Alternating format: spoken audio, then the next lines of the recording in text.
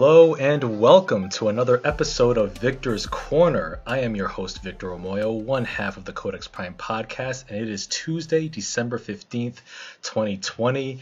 I am live in the Zoom studios, and I am joined by a dear friend of the show, making her third appearance on the Codex Prime podcast. Well, technically first appearance on Victor's Corner. She is the awesome Angela Marandola. Welcome back, Angela. Yeah, I'm glad to be back. Thanks for having me, Vic. Yeah, absolutely. I mean, as I was doing this Victor's Corner, like in the past few weeks, since Carl's currently on his hiatus, I've had a couple friends of the show reach out to me, and they said, "Hey, can I be a guest?" I'm like, "Sure." And I'm like, you know what? Since I had some people reach out to me, why don't I reach out to Angela? Because it's been a while since we've last seen each other. Yeah, it's been a very long time. I think it's for sure the NXT show at URI was the last time I saw you and Carl. So that's considering that was like a crowd and something fun to do outside of your home, probably a very long time ago. But so yeah, it's been a minute, but I'm happy to be back and to kind of I'm gonna like pretend like I'm Carl tonight. I'm gonna like take his seat. I'm going to co-host. So, although I do miss him, but yeah, so I'm really looking forward to it. Oh yeah, absolutely. Me too. And this episode, we're going to be talking about all of our, some of our favorite films that we've watched this year. Since we're in the midst of a pandemic still, and even though that there is thankfully light at the end of the tunnel with these upcoming vaccines, we've spent pretty much the whole year holed up indoors at home, watching movies upon movies upon movies, as many as we can get into. So we'll get into some of our favorite films that were released this year in 2020, as well as a bunch of pre-2020 films that we watched for the first time this year. And, kind of throw some recommendations to each other and to our viewers and listeners. And, just see where the discussion takes us and see which, recommendations come our way. So, with that, Angela, I'll give the floor to you first. What are some films that you enjoyed the most this year? So, okay. I made it was like a soft goal, like when, like at least during the pandemic while we were all home, that I was going to try to watch at least like a few new to me movies a week, and I accomplished that. So I think my final tally was it's been about 72 movies that I've watched, but some are repeats, some were like tried and true favorites that I've seen a million times and just needed to be comforted by them, and some were new to me. I don't know, actually, when I was looking through my list, I think there might only be a couple of movies that I saw that were maybe released in 2020. So what I can remember is that I think a week before we started to actually acknowledge the coronavirus, I went to Avon Cinema and I saw Portrait of a Lady on Fire. Have you seen that, Vic? Yes, I have. I've seen that recently on Hulu. Oh, recently. Perfect. Yeah. So yeah, I saw that at Avon, and it was kind of like a whim type of thing, which is usually when Avon just has movies, I just go and see them because I usually enjoy them and they're usually pretty good. Mm-hmm. But so that was the last movie I saw in this theater, and I actually think it's my favorite movie that I've seen all year. Mm-hmm. I would say nothing has really come close to it. But yeah, no, I loved it. What did you think of it? I was very intrigued by it. I liked the first of all, I liked it visually. The cinematography was quite gorgeous. Yeah. And I also liked the subtle and gradual build of the relationship between the two characters. It was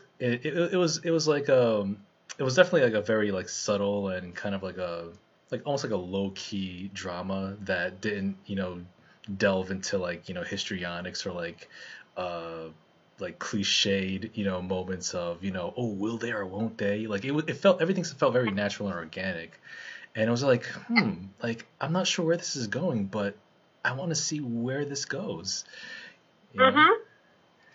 Yeah, I felt the same way because I got the feeling I was like this could be really boring and like kind of sleepy, and there actually isn't tons of dialogue, but it's really not either of those things. Like it's so good, and for like folks who aren't familiar, it's a French film, and it basically like tells the story of this woman who was like commissioned to paint a portrait of this woman who's about to be married, and they're both pretty young, and so the painter and the subject, essentially they fall in love. Yep. And it's like ill-fated, of course, because it's the 1700s. You can't be a lesbian, and certainly not if you're about to get married to a man. And so it has like that kind of like tale as old as time, where like you really love somebody but can't be with them because they're getting married or because you're gay and it's France and it's the 1700s, or that whole scheme.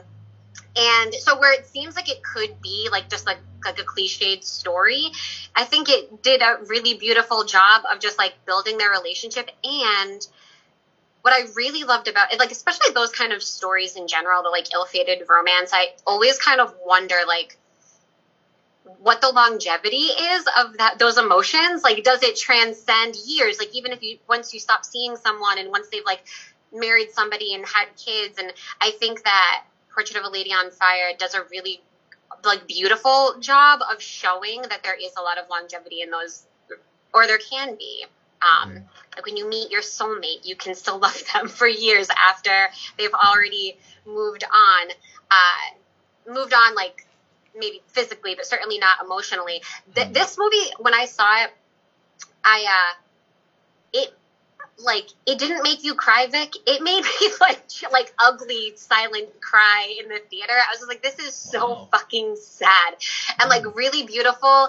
And I'm just like so touched by it. And I remember thinking about it for like days after. I couldn't even stop talking about it. And I just like told everyone, like, you have to see this. I don't even know if you'll like it, but it is like amazingly romantic and I think really just well done. And like you said, it's a really, really beautiful movie to look at. But I think that sadness was like an interesting way to kick off like the pandemic year of like, okay, we're going to start off with a really sad movie and then just can continue going in that direction. So that was like the last movie that I saw in the theater. I know that I saw Peanut Butter Falcon at some point too, but I can't remember if it was 2020. I know I saw, and like regrettably so now, I saw quite a few Shia LaBeouf movies actually throughout all of this. I think I've seen 3. And so I know after seeing Portrait, the first movie I watched during my quarantine was Honey Boy. And that was also really depressing and intense and like strange. And so it really, I was like punishing myself for something, I guess. I'm not really sure what.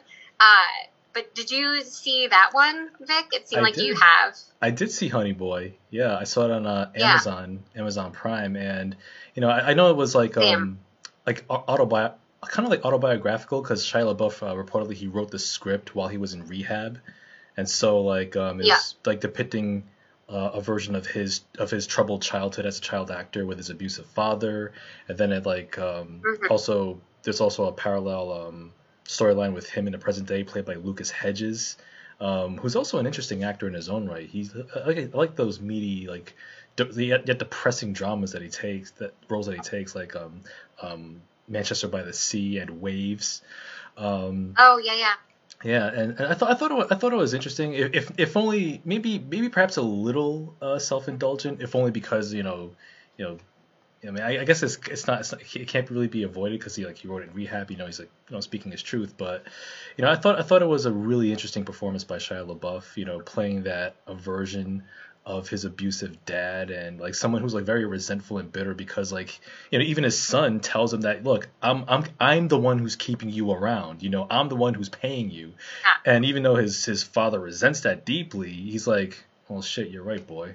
But yeah, so Yeah. yeah. I also watched it on Amazon, and I thought it was funny, Vic. I don't know if you saw their their auto trailer for it. Like when you click on it and the trailer pops up, they literally make it seem like it's like the hipster dark comedy of the century. Like there's in Honey Boy, like even in I think Portrait of a Lady on Fire, there were like some funny moments, despite it being like a very just like kind of dark and sad and like melancholy tone. There's literally nothing funny in Honey Boy at all. And that trailer, like, if anyone's curious, should watch the trailer because the Amazon trailer literally made it seem like a comedy. And it is so just the complete opposite. I forget what the first scene I remember being like really intense.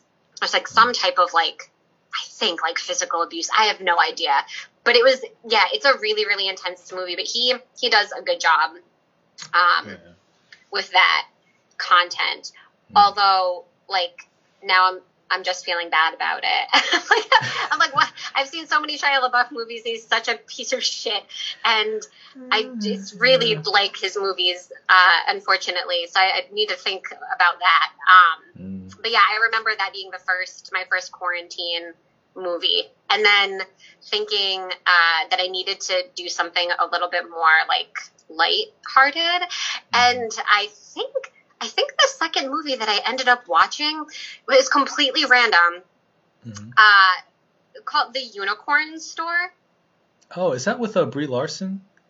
It sure is. Did you see that? I did see it, and like I respect what it was going for, but it just it didn't put any toot in my horn. Yeah. So I also loved the way it looked. Like I literally just saw the poster for it, and I was like, oh, this looks like something that I might like kind of like kitschy and weird. And I love her so much, and I like Samuel L. Jackson and everything. Oh, yeah. What made me like it, I would have been like so pissed. And when did this come out? I actually have, how do we feel about like spoilers? I feel like if you haven't watched it, it came out in 2017. Yeah. So spoilers are okay, right, Vic? Spoilers. Yeah, spoilerish, Well, what I liked about the film is that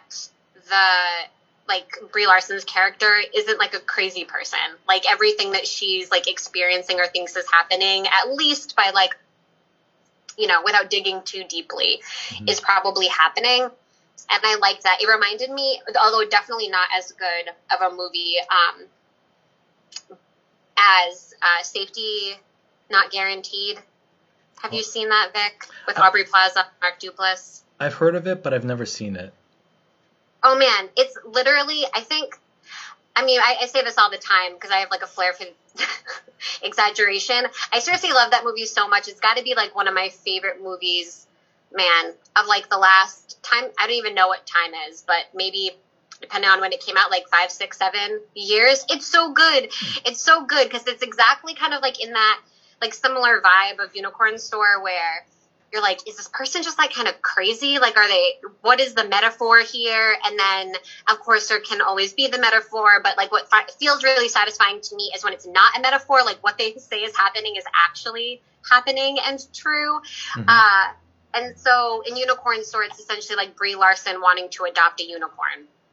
And so she happens upon this unicorn store and like has to do these things to be able to like get her unicorn. And it sounds weird, and it is a little weird. But I liked it. I don't think it was like the greatest movie of that ilk, but I certainly found it non-offensive and very fun, especially for pandemic times. I think it was like a good movie to see. So yeah, that one, it's like a new to me one, but I think that is a few years old. And then my other favorite, I think we talked. Did we? Oh no, we never. So I had like a whole list. I'm not, of course, going to go through like every single movie that I saw, but Oh, Hunt for Wilder People. Did you see that, Vic? I feel did. like I did ask. Oh yeah. Yeah, and Yeah. that movie's old, and I just saw it this summer, or this fall rather, Oh yeah, and that's Hunt for the Wilder People. Yeah, it is awesome. It came out in 2016, I think. Yeah, that's been a while. yeah. Taika Waititi directed, starring Sam Neill and that young boy. I forget his name. He was in Deadpool 2 recently. Yeah, that was a fun movie. Yeah, that was a really fun movie. I really enjoyed that. Another movie that I've seen during the pandemic. It's like just really funny and like really feel good, and it's kind of like that coming of age thing. And I mean, Sam Neill is so awesome. Like he's the he's the best. I mean, I can't think of a movie that like Taika's done that's been bad. Like I feel like he's just like the best, and he puts out the best. Like Jojo Rabbit was fucking dope, and like just everything that he does is just really, really like funny and interesting and unique. And so, and I had never even heard of that movie, and I felt really ashamed because I do like everything he does, and I was like, what the heck is this? And like read about it on some list. I'm like, oh yeah, like I should totally watch that. And my friend Joe and I watched it, and like he loved it too. And I was like, yeah, this is like a good cosign, because I think some people with like that kind of humor, that kind of story, don't really. It could go either way, right? Like it could be like a little hit or miss, just with the New Zealand-y type of humor. But I loved it. I thought that was great. And so I would, if for those of you keeping track at home, if you're looking for movies that are going to make you feel really good and not really sad, that's a really good one. That's a good one to choose, because you will come away feeling like pretty happy at the end, I'd imagine. But yeah, no, that was a good one. I was happy to have found it. But I think, honestly, did Knives Out come out in 2020, Vic? It came out last year. Did it come out last year? Yep. Yep. I think I maybe slept on 2020 cinema. I'm thinking, like, I'm not sure if a lot of the... What are some good 2020 movies that you saw that came out this year? Oh, yeah, there's definitely a bunch. Before I get into that, Carl's in the comments. He says, hi, Angela. Oh, hi, Carl. Yeah, so yeah, there's actually plenty of good films that came out this year, and it's it's one of those things where it's like, even though cinemas are closed, like Netflix and like even Amazon Prime and even Hulu, they've stepped their game up considerably in terms of like good offerings. And one of my favorite films this year is my Zoom background for this week. It's Mank, which is on which is on Netflix. It just came out last Friday, and it stars Gary Oldman. He plays Herman Mankiewicz, who was the co-screenwriter of Citizen Kane with Orson Welles. And the movie's directed by David Fincher.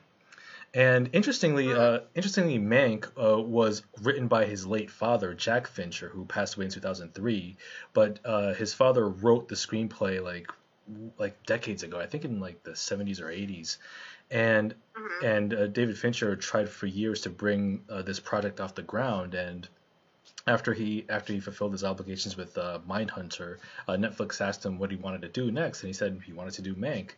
And it's a really interesting film because like. One, I absolutely love, like, just like from the technical standpoints, I really love the emulation of that classic 40s and even 50s cinematography and that whole aesthetic, because the film takes place in like the late 30s, but it's also shot in widescreen, like 2.35 aspect ratio, and even down to the camera movements and even down to the sound mixing, like all of the dialogue sounds like it was recorded like from a early 40s movie, so it has that mono, so it's like all recorded on like a mono track. And I think the sound producers actually recorded all of the dialogue using analog equipment. So when you're listening to like Gary Oldman or Amanda Seyfried or the other characters in the film, speak, it all sounds like it's all ADR'd, like they recorded it in a studio, and you can kind of hear like a faint echo when they speak, even though they're like outdoors. So it really emulates that style, and it takes a little bit getting used to, especially if that's not what you're expecting. But Yeah. it's actually done really well, and Gary Oldman, like he's just one of the greatest actors in the last 30 years. Like even when he chews up a scene like a piece of ham, like he's still brilliant. And Yeah. like his portrayal of Herman Mankiewicz is like, someone who's like pretty much fueled on booze, and like he's gonna get this script done by hook or by crook. And the cast is very interesting too. Like you have Charles Dance, who plays William Randolph Hearst, who was the main inspiration for Charles Foster Kane. You have Amanda Seyfried, who played Marion Davies, who was his William Randolph Hearst's main mistress. And I really liked some of her scenes with Gary Oldman.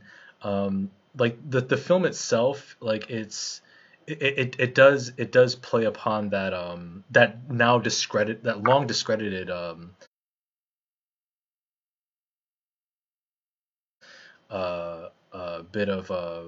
bit of history that Pauline Kael tried to propagate with her book Raising Cain, that Herman Mankiewicz was the sole writer of Citizen Kane, and Orson Welles didn't write anything, which was largely disproved. But this film, because it makes for a more dramatic piece, it does portray Herman Mankiewicz as a sole writer of Citizen Kane, and you see, and the film itself, it kind of shows, like, the whole film's like kind of like a tug of war between Herman Mankiewicz, the artist, and how much he wants to, you know how much he doesn't want to be controlled or be viewed as, just a dancing monkey. Like, I keep you, like there's a scene where William Randolph Hearst like speaks to Mank, and he tells him, Mank, I keep you around, not necessarily because like you're smart, which you are, not because you're talented, which you are.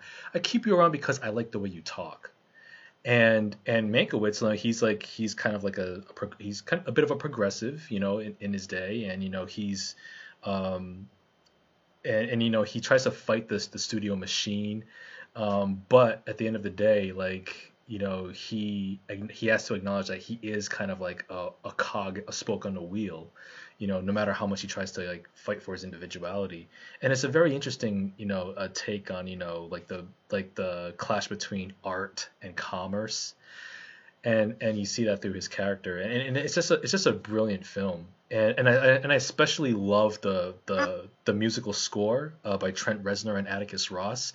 Like the whole score is like as a pure emulation of 40s and late 30s, like early 40s film scores, like that classical, like brassy instrumentation, orchestration. It's beautifully done. And if you have Spotify, I recommend listening to the score as well. So yeah, check out Mank. It's definitely one of my favorites this year. Very well done. I didn't even realize that there was controversy about who wrote Citizen Kane, or who was like the primary person on that film. Like, I don't know a lot about that movie. So like, if you don't care about Citizen Kane, why should you watch that movie? Yeah, like yeah, pretty much. I'm not saying I don't. I started film class in high school, and it was like the last movie that we watched for the year, and they're like, this is like considered to be like one of the greatest movies of all time, and it was good. I've never seen it since. I do remember it very well, but never. And like, of course, like it's been spoofed a million times in pop culture and whatnot. But yeah, like I'm just curious, because like if you don't care about that story or like aware of it, what makes it interesting to want to see?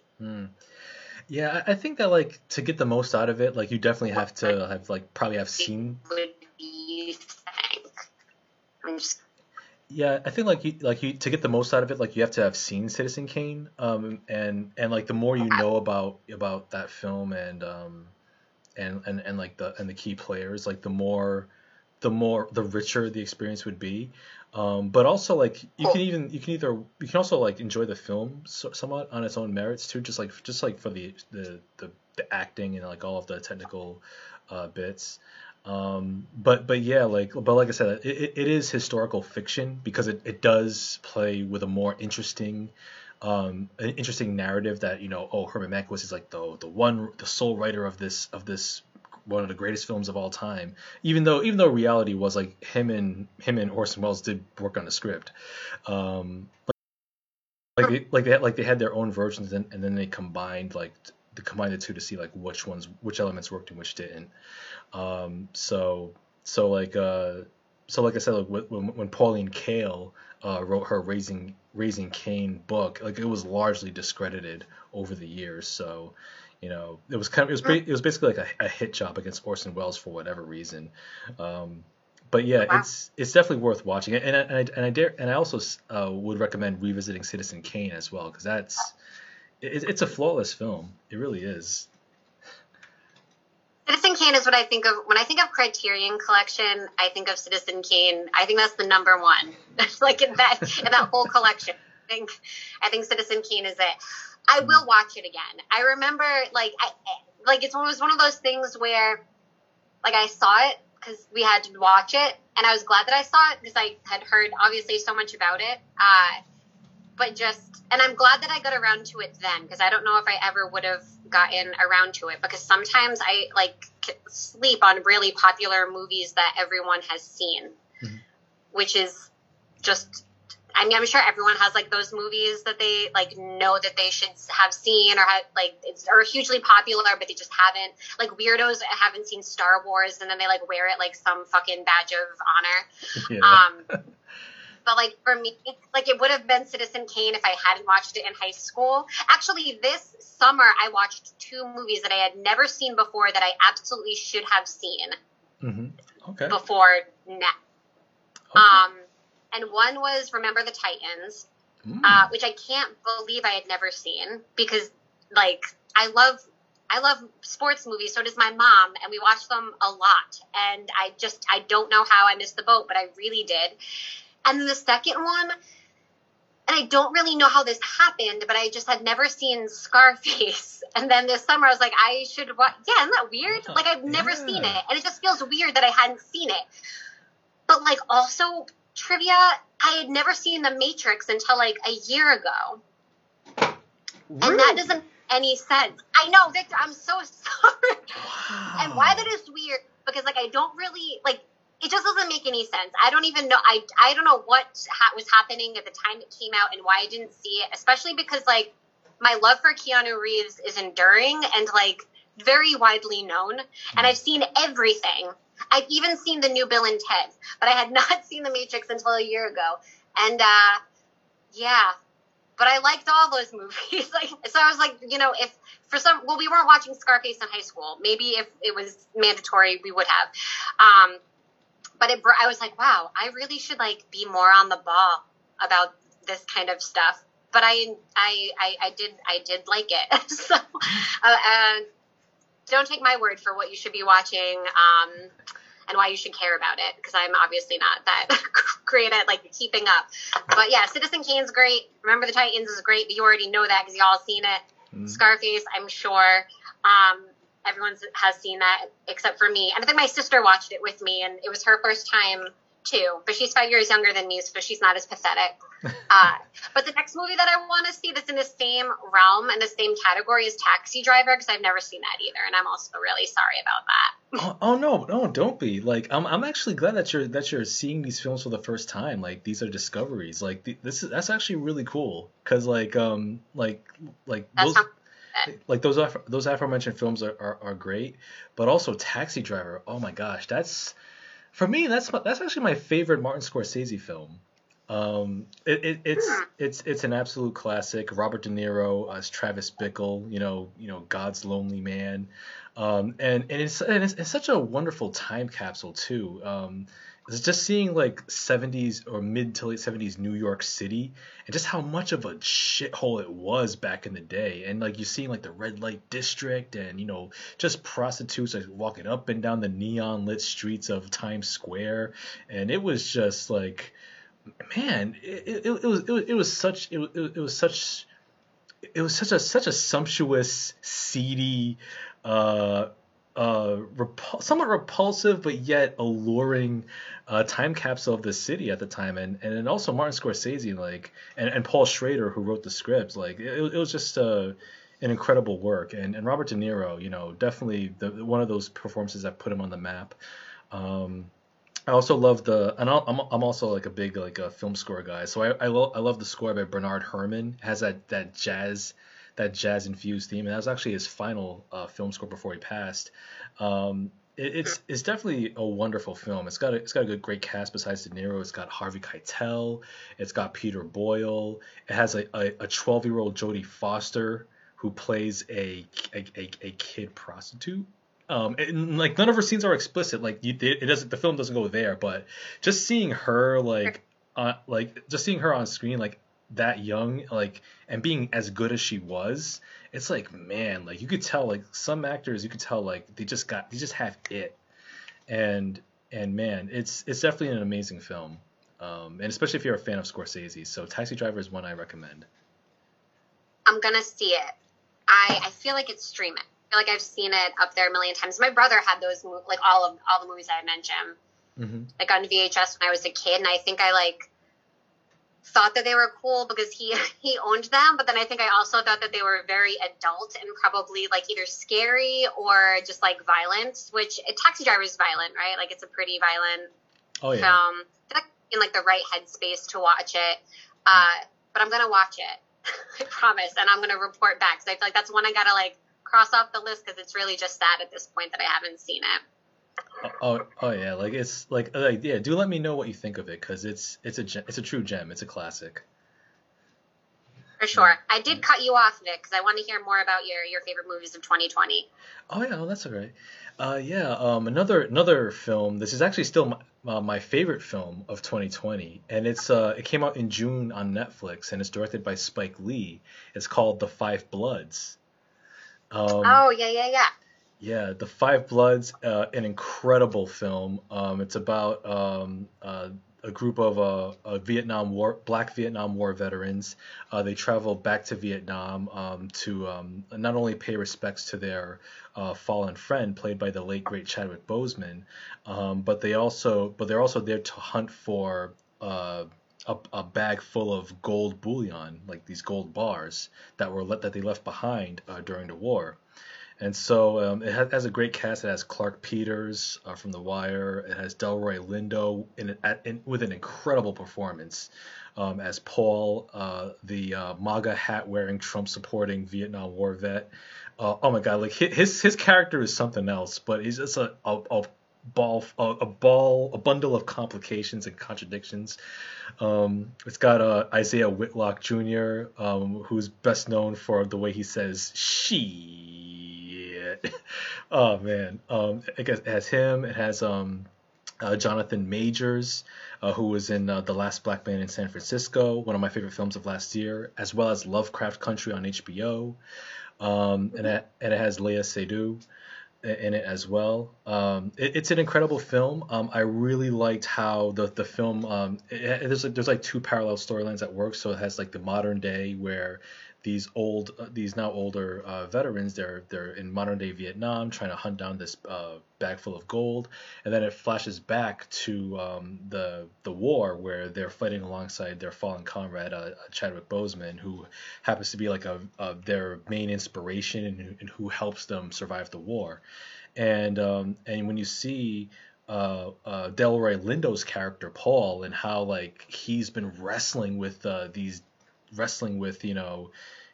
traumas and PTSD for so long, and you learn like why he becomes a Trump supporter, and then why he was wearing this MAGA hat, and it's so weird, and it because it's like because it's like how, but then like you don't agree with him, but you understand why he is the way he is.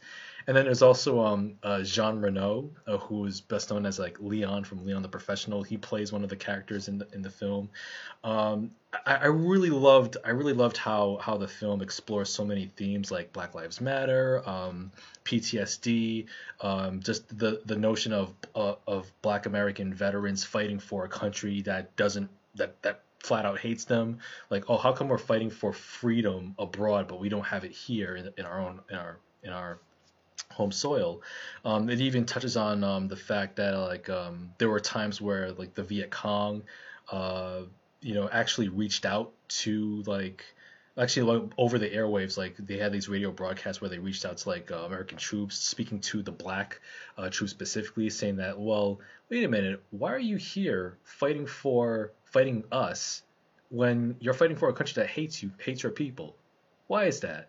And then like there's like this woman, this Vietnamese woman who's like plays like kind of like the Greek chorus or the Vietnamese chorus in this case in the film, where there's like interludes where she's speaking on the air, and she's speaking directly to the camera at times. There's just like, you know, broadcasting her propaganda, saying like, hey, don't hey, soul brothers, don't fight us. We're not your enemy.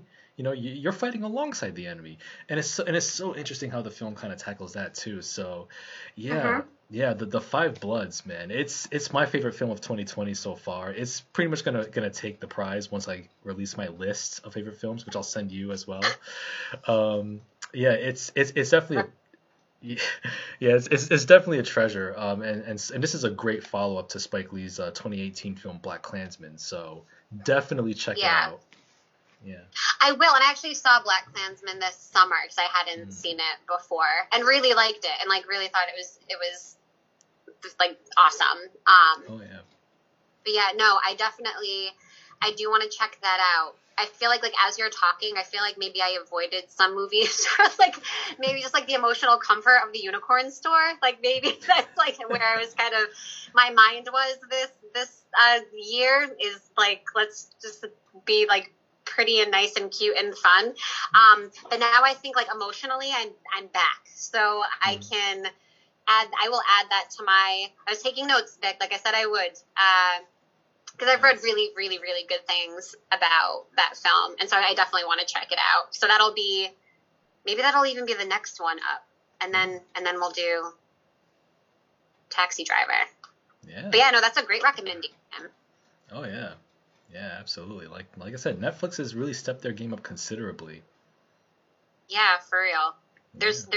There's so much. Like it's hard to kind of narrow it down. What I had been doing, because there's so much, and I don't like know what is new that's getting added, and there are a bunch of websites that release like every month, like the top 100 movies to stream this month, and I've been trying to like stay pretty steady with all of those films that they were talking about. Mm. And so I feel like I saw a lot of good stuff, but I hadn't seen that one yet. But yeah, no, that sounds awesome for sure. What's the soundtrack like? The soundtrack is actually quite nice. It's the score is by Terrence Blanchard, who is a longtime Spike Lee collaborator. So there's a lot of like, triumphant, horns, like kind of has like that like that patriotic yet somber feel to the score. So it kind of like evokes like other classic heist movies like The Great Escape with Steve McQueen, for example. So like the film, so the score kind of evokes like films like that. Yeah, and much like Mank, it's also available on Spotify too, if you have Spotify. Oh, nice. Yeah. I sure do. Yeah. Yeah. Yeah. So yeah, and any other films that you got into? See, I never can describe them as well as you do. I'm always just like, it's great, sad, it'll make you cry, you'll tell your friends about it, it's really cute. But I hadn't seen Joaquin Phoenix and the Joker. I saw that for the first time this year, which was like, I had like no crazy drive to see it when it first came out, but saw that this summer because it was streaming, and I'm like, yeah, sure, I'll watch it. And I can't remember how you felt about that one. I feel like my opinion is just kind of like,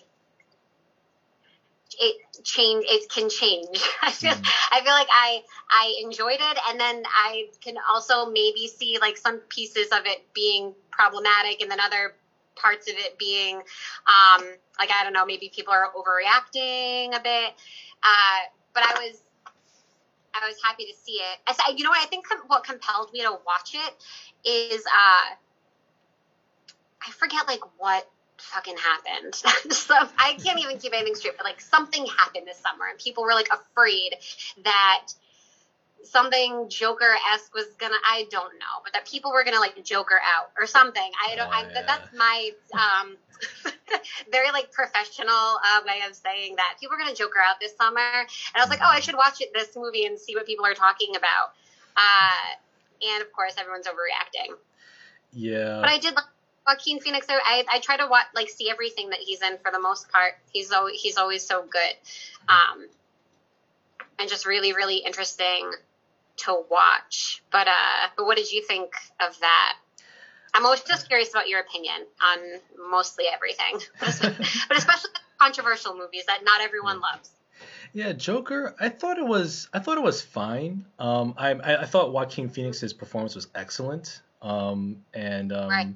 And I also liked the cinematography, like the grimy yet slick griminess of the visuals, and also like the score as well. I thought the film it tried to be deeper than it actually was. It felt like Martin Scorsese light, and that like Taxi Driver and The King of Comedy, two Scorsese films, were the biggest inspirations for the Joker film, and it tried to touch on like certain themes, like, you know, like the socio-political aspect, like, you know, like, oh, like the top 1% versus the 99%, you know, revolting in the streets. It tried to touch on, you know, how the mental health profession is like largely underfunded, and you know, Joker's a victim of that. It touched on those themes, but it didn't really like delve into them as deeply as it could have. And and also like when you said like, you know, there was some controversy about like, you know, people like, especially like, oh, people are gonna Joker out, specifically like, you know, straight white men who feel like outcasts. This film, I mean, this film, we're gonna wag our finger at this film because this film is censoring a straight white man who turns into a dangerous killer, and he's gonna inspire copycats. And it's like pump the brakes. It's like the film, it gets you into his headspace, but the film makes you empathize with him to a degree, but the film never tries to make you agree with him. So it's like Taxi Driver in that aspect, where you kind of empathize with Travis Bickle, and you see where he's coming from, but you never agree with him. And the film itself, like I see its value as being a gateway film. So like for like younger viewers or viewers, or, you know, like casual film goers who want to delve deeper into film, this could be their gateway to, like, you know, Scorsese films. Like, so like oh, like, oh, this film's inspired by Martin Scorsese. What's King of Comedy, Taxi Driver, Robert De Niro's in those two. Oh, let me see what those are about. And I can see the Joker being functioning as that gateway to its inspirations, and like bigger and better. So Joker, like, as a whole, it's a fine product, but you know, I wouldn't be compelled to like watch it often. But you know, like if I were to like review it, like to delve into it more deeply for like the purposes of like another like review or whatever, then I'd probably watch it again for those purposes. But I wouldn't watch it again otherwise. Yeah, I feel like the repeat value wasn't great on it. Like, I feel like I watched it and I got everything that I needed to get out of it, and that's pretty much it. But I agree with your take on it and everything that you said. And I also like, because I'm always late to the party on stuff like this, and I didn't really understand. I mean, like, it was like hugely impactful for like a lot of people, like both good and bad. And I couldn't really understand why. Like, I like, to an extent I can, but I just always feel like the movie didn't go deep enough to even warrant something like that. Like, I felt as though if he was like your hero, then that's a problem. And if you couldn't somewhat, although, you know what? That scene on, what is it, when they're on the train and they're like those bros that are acting up and being all like pricks. Oh, yeah. I do feel satisfied when I can watch a movie and like live out a fantasy that I would never live out in real, like obviously it's a fantasy. So I'm like, I would love to, I am like in my head, not in real life, like, you know, not me existing day to day, but like I can see like watching certain scenes and being like, oh man, if this were like the Wild Wild West, maybe I would want to do something like that, or at least think about doing it in Fantasyland. Like there's some kind of like weird pleasure in watching something like that where I'm like, oh yeah, like I can totally, yep, that feels really satisfying to me. Horrible to happen in real life, but like in a movie that is like a fantasy, and that is great. And I love those kind of movies that can do that for me in a way, like oh yeah. live out the things that I would love to live out if there were no consequences. So I did like it for some of those pieces that it held. But it also, I don't know why it was like going to be the most terrifying movie of, when did that come out? Was that 2019? Yep. 18? Yep, last year, 2019. It was last year, yeah. Yep. Yeah, I just didn't really understand why it was like, after watching it, like when all like the hype kind of wound down, I was just like, I don't really understand like why everyone was so scared that nobody would be able to go to the theater because, you know, a bunch of people are just jokering around, but we survived that, I guess. But yeah, so I saw that. I saw Birds of Prey recently, and I like loved that so much. Oh yeah. Hadn't seen it there.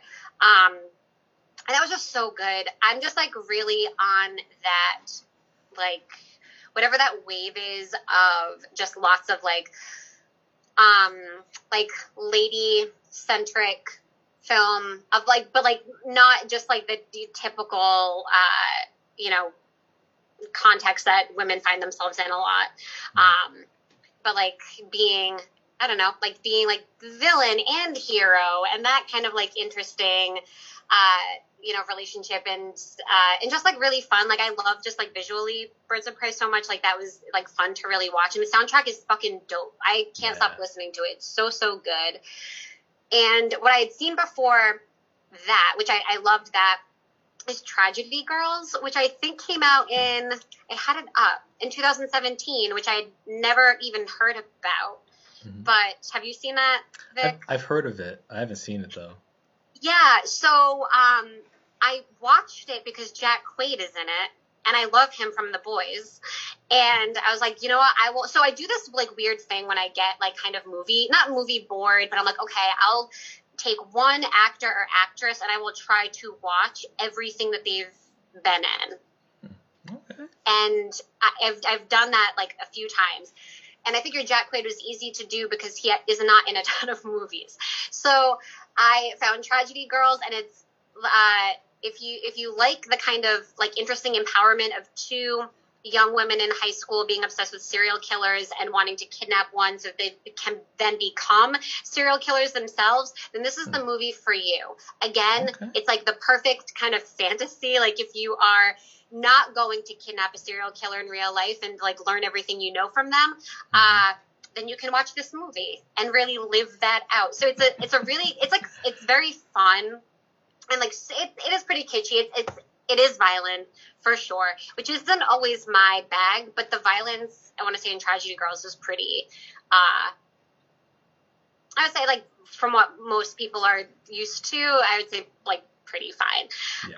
But it's really fun. I watched it. It was like part of my like Halloween list. It's not particularly scary by any stretch, but it was just really, really cool. And actually ended a little bit differently than I thought it might. But I really I love watching women on screen that aren't like playing like just like, even though Portrait of a Lady on Fire is my favorite movie of the year, and it does fit into like very like categorically women, but like, so that's, you know, do love that movie. I also enjoy seeing women is just like in different roles, like it very like even if they are a little bit violent. But I love that kind of black humor. That's like my favorite thing recently is just things that are just so fucked up. And Tragedy Girls is honestly so messed up, and there's, but I have been enjoying that in a really big way. And Craig Robinson is in it, and I think he produced it, which is kind of neat. Oh, nice. Like, I would have never anticipated that at all. But it's super fun. And so, like, if you like kind of, you know, very lady-centric movies that are a little bit violent and kind of like a cool, like, gender role reversal, then I think... Because I think what's interesting about Tragedy Girls is that it's lady serial killers, and that's not a thing that we normally see. Yeah. Like... men are serial killers, like by nature and statistically, that's who it is. And so it's interesting to see like two girls in high school who are like are obsessed. And I also think it kind of plays on that culture too of like, unfortunately, young women who become really obsessed with like serial killers and horrible people who commit horrible crimes and like that whole like true crime obsession that like so many folks have. Yeah. And then you get to like watch that play out in a really interesting way. And it's also just like really funny and like just fun to watch. So I can't recommend it enough. And actually, the two actresses that are in it, Alexandra Shipp and Brianna Hildebrand, they're like fabulous, so good. And I hadn't really seen them in anything else, but they're really, really fun to watch. So Tragedy Girls, followed up by Birds of Prey, which is like I would say it's like aesthetically very similar soundtrack, very similar, like cool vibes, really just like fun to watch. I would recommend those. I really did try to, Vic, like this year in our pandemic year, like do different things that I wouldn't normally, or like watch different films from different genre that I wouldn't normally watch. And I think I did an okay job with that. Probably, I feel like I didn't watch the most like sophisticated movies, but I think that's okay because I'm not really that person. I did watch the Grizzly Man documentary with my sister, and I had never seen that and was always so afraid to watch that documentary because in college everyone was like, oh my god, this documentary, it's so fucked up, it's so whatever. And so I'm like, I don't want to watch somebody be eaten by a bear. And then that doesn't even happen, which is great, you don't see it.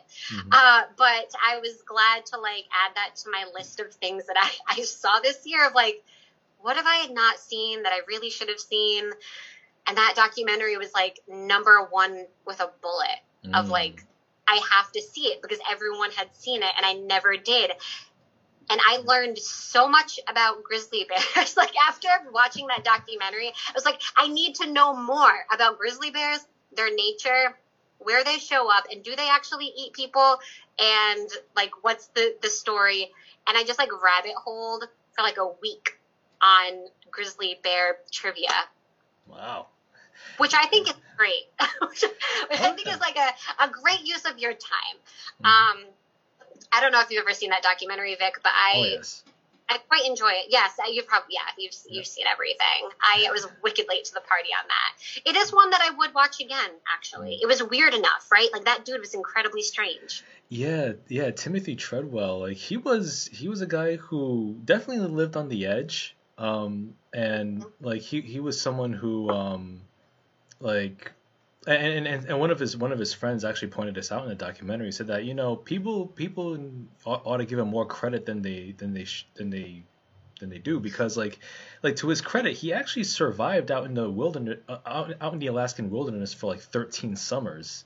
You know, like even though he like anthropomorphized the bears and he kind of treated them like you would like a common house pet, it's like I know like as depicted in the film, like somewhere along the way he kind of lost perspective perhaps, but like he managed to know what he was doing. Like he managed to survive out there and, you know, amongst the bears, and managed to you know survive that long, and he caught some extraordinary footage during his time too. So Yeah, Yeah, it's such a tragedy how his life ended, along with his girlfriend at the time who died by his side.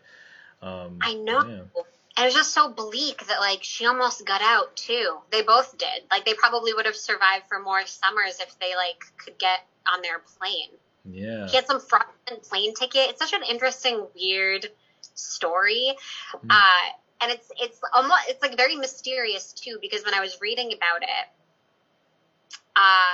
afterward, like depending on where you read, you'd get like either a different piece or like a different kind of story based off of like his time, there and like what he did and whether it was like cool. And I guess a lot of people didn't think it was cool because he was like making the bears really used to humans, which made them more susceptible to poaching. And but yeah, it was like very fascinating. I just remember like us watching it in my sister's apartment in South County and just being like, whoa, this is really, but like so late to the party. We were like, whoa, this guy, like, who is this person? Like, what did he do? We like hung out with grizzly bears for a living, and was like really eccentric. But yeah, it was cool. And I like Werner Herzog was the best, like so dope and great. And like so I was happy to see that for sure.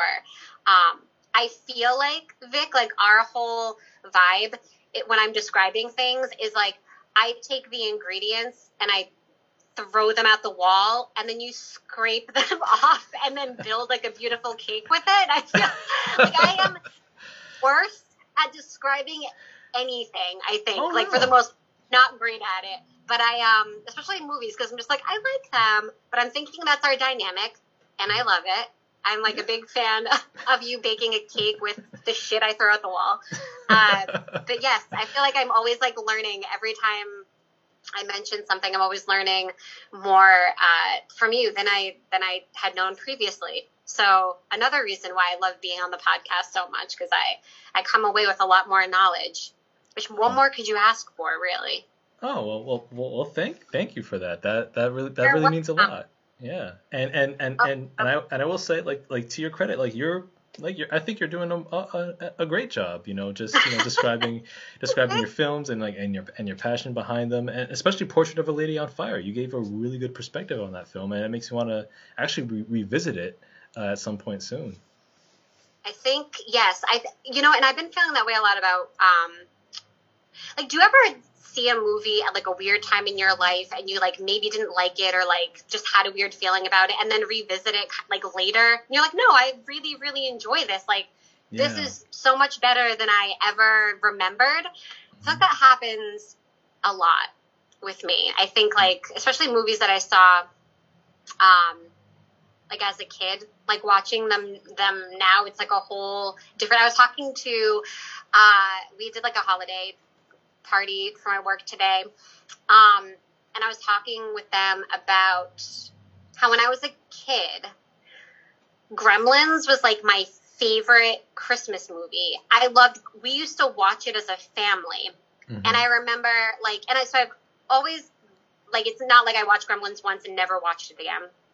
It was always my favorite Christmas movie, but there must have been like some kind of hiatus in my life where I had not been watching Gremlins. And then I remember like so clearly dog sitting for my brother and sister-in-law in Woonsocket, like years ago. And I say that, was it years ago? Yeah, 2014. And watching Gremlins, I'm like, holy shit, this is like the most violent movie I have ever seen. There are like 98 deaths in like the 90-minute run of this film. Like, it is so violent. Why was I watching this as a kid? And like my perspective and like vibe of it was just like totally different. Cause I'm like, what the fuck? Why was I watching this? But I did, and I loved it, and I still love it. But it's just like kind of that different lens of like where you are in your life and like maybe your age, and just where you're like, would not show Gremlins to my niece and nephews right now. They're still too little. But it's kind of like interesting to do that because I never remembered as a kid that movie being like incredibly violent. Mm-hmm. But it is. The murders in that movie are crazy. It's like, oh, that's like, how interesting. And as I was talking about it with folks, they're like, oh, we don't really remember it being that violent. I'm like, no, watch it as an adult. It really, really is. So, So yeah, stuff like that. It's like cool to like revisit it. I don't know if you have any movies like that, but I know that I have a few that are kind of like rising to the top for me, and Gremlins was definitely one. Yeah, a movie that one movie that I watched, and this was like back in 2007 or so, like where I watched it the first time and I didn't really care for it, but then I watched it like a couple of years later and then I really liked it. One was Sideways. Directed by Alexander Payne, starring Paul Giamatti, Thomas Hayden Church, Sandra Oh, and Virginia Madsen. When I first watched that film, like I guess like because like the humor was a little too dry, I found it at the time, and it didn't really speak to me. But then like a couple years later, I was like, you know what? I'm actually wanting to watch this film again. I want to give it a second chance, and I'm glad I did because it's actually my favorite Alexander Payne movie. Oh. Yeah, because like I really enjoyed the dialogue in the film. I really enjoyed Paul Giamatti's performance, as this sort of somewhat ornery wine connoisseur. I especially love the scene where like he's talking with Virginia Madsen and he's describing his favorite wine. I think his favorite wine is like Pinot Noir, I think. Because I remember he hates Merlot. And he's describing like what makes Pinot Noir so good. And as he's describing it, like from the complexity of the flavors to like the aroma and like how it takes time for one to really appreciate the fineries of it, the camera slowly zooms in on Virginia Madsen. Oh, bless you. The camera slowly zooms in on Virginia Madsen's face, and she's like looking at him like with like a mix of awe and adoration because it becomes clear that Giamatti is not just describing wine, he's describing himself, and you see like their connection deepen, and I was like, oh man, that is so cool. That is so cool. And yeah, like and Sideways too, like it made me want to get into wines a little bit more. I'm no connoisseur by any means when it comes to wine. I'm like Thomas Hayden Church in the film where it's like tastes good to me. So but yeah, I really do like Sideways. That was a film that I really appreciated the second time around, and it became one of my favorites. And Alexander Payne, like he's also a fantastic director, like with Election with Reese Witherspoon, and what else did he do? Nebraska with Bruce Dern. That's right. Yep. About. Oh, he's real good. Because those movies are so wildly different. Yeah. Like Alexander Payne, he does a good job of like balancing that dry humor with engaging characters. And also The Descendants with George Clooney, that was a really good one. That is. Yep. And what else? Oh, about Schmidt with Jack Nicholson, that was an underrated one too from 2002. Yeah. I think so too. I love that movie. I actually watched that recently, and I rewatched As Good as It Gets this summer as well. And just like I feel like I hadn't watched a Jack Nicholson movie in a really long time, and like forgot that he kind of had that tear of like those types of movies. Yeah. But they're so good. Like they're really like they hold up. Like they're like still like really funny and really enjoyable and like interesting to watch. But I had totally forgotten about Schmidt until recently. But it really is so good. Mm-hmm.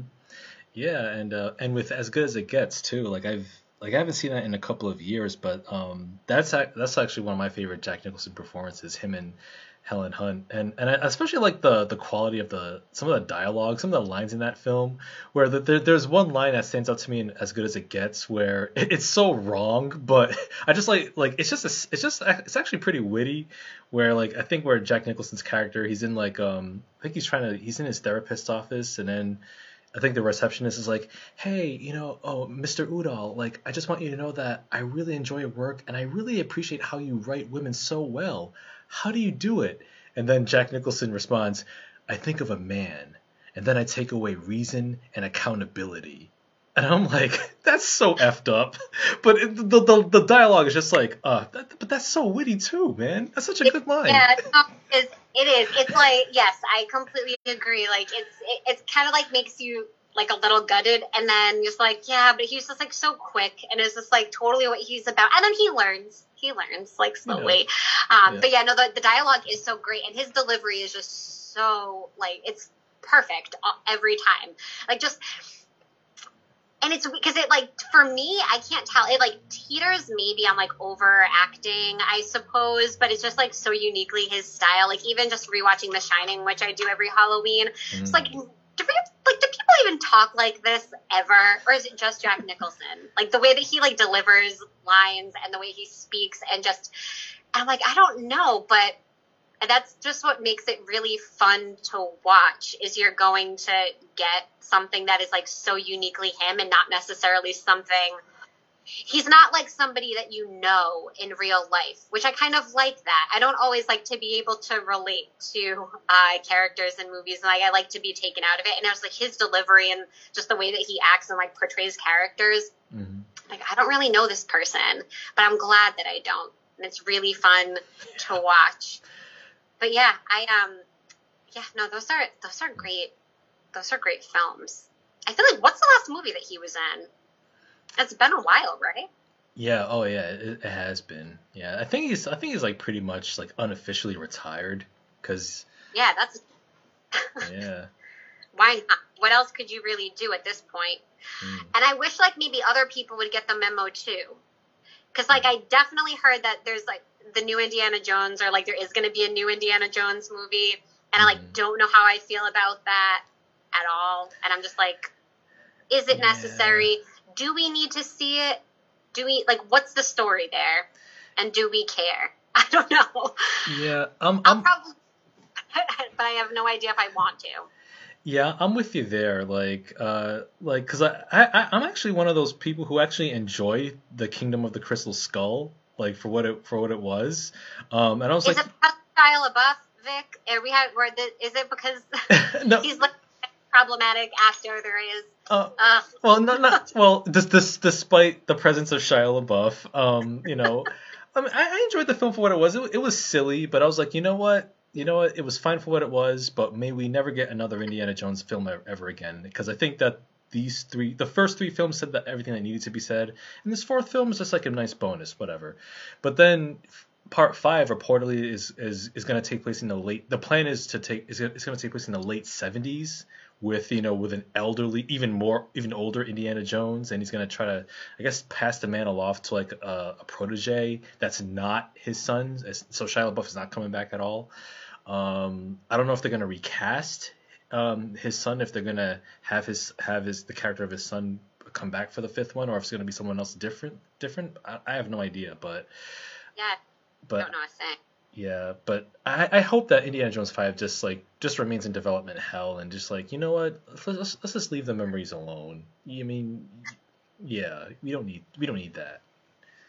Yeah, I feel like they don't add anything to the story, because you get really attached to the story, and then when there's like so much in addition to, it's not that it takes away like, how great the first 3 are, and like that, my love of them, or how much I like nostalgia I feel for them, and like it doesn't take away from that, but it just seems kind of like a pointless use of time. Like, couldn't Harrison Ford just be doing something different? Yeah. Like, he can obviously still act. He's like survived 15 plane crashes. He's like pretty indestructible. He could like sign on to a project that was pretty lengthy. Yeah. But we're getting Indiana Jones. They must assume people want to see that. So. Yeah, I guess like there's some nerds out there just really want their indie Harrison Ford. But they're gonna be mad, Vic. They're gonna be mad like they always are, because that culture is just like, we want to see this, we're curious about this, like maybe this will happen, and then it comes out and then they hate it. Like, I don't know what makes nerds happy. Like that like realm. I don't know what they truly love and enjoy, but it isn't anything that comes out ever. They hate it all, or are very critical of everything. They can't just like sit in a theater and have fun for the sake of having fun. They have to like deconstruct every little piece of it. I don't know if people are that diehard with Indiana Jones. I am sure that there are, but I don't know. So maybe I won't be like a super, curmudgeon I'll give it if it is straight to streaming, I will watch the hell out of it. Hmm. Yeah. I would too, but if it's on Disney Plus, then I mean, I refuse to get Disney Plus, so it's like, well, oh well. Why? Why do you refuse to get Disney Plus? I have with Disney, because Disney, they're such a juggernaut, a media juggernaut at this point. Like the fact that they bought 20th Century Fox and they have their whole catalog of films. I think that Disney has way too much power, way too much consolidation going on between 20th Century Fox, which is a huge, significant chunk of film history, in the hands of one studio, and then you combine that with their rights to Marvel and Lucasfilm and Pixar, um, and also like with Disney's practice of their so-called vault system, so where if they do release a film on physical media like Blu-ray, like they'll release a film and it'll only be for a limited time, and then they'll put it back in the vault to produce that artificial scarcity. So then all of a sudden you see like rare copies of like say Alien for like $50 on eBay. And just the fact that Disney owns the rights to licenses like franchises like Alien and Predator now, like and The Simpsons, is too much. And for me, it's very disquieting and it's very disturbing as a film fan and as someone who appreciates film history and media history as well. And I think that for some of the more shall we say simpler types, like they're like, but Victor, we're gonna get X-Men and Fantastic Four in the MCU, and it's like it's not worth the price. The price is too great, Carl. I mean, the price is too great, people.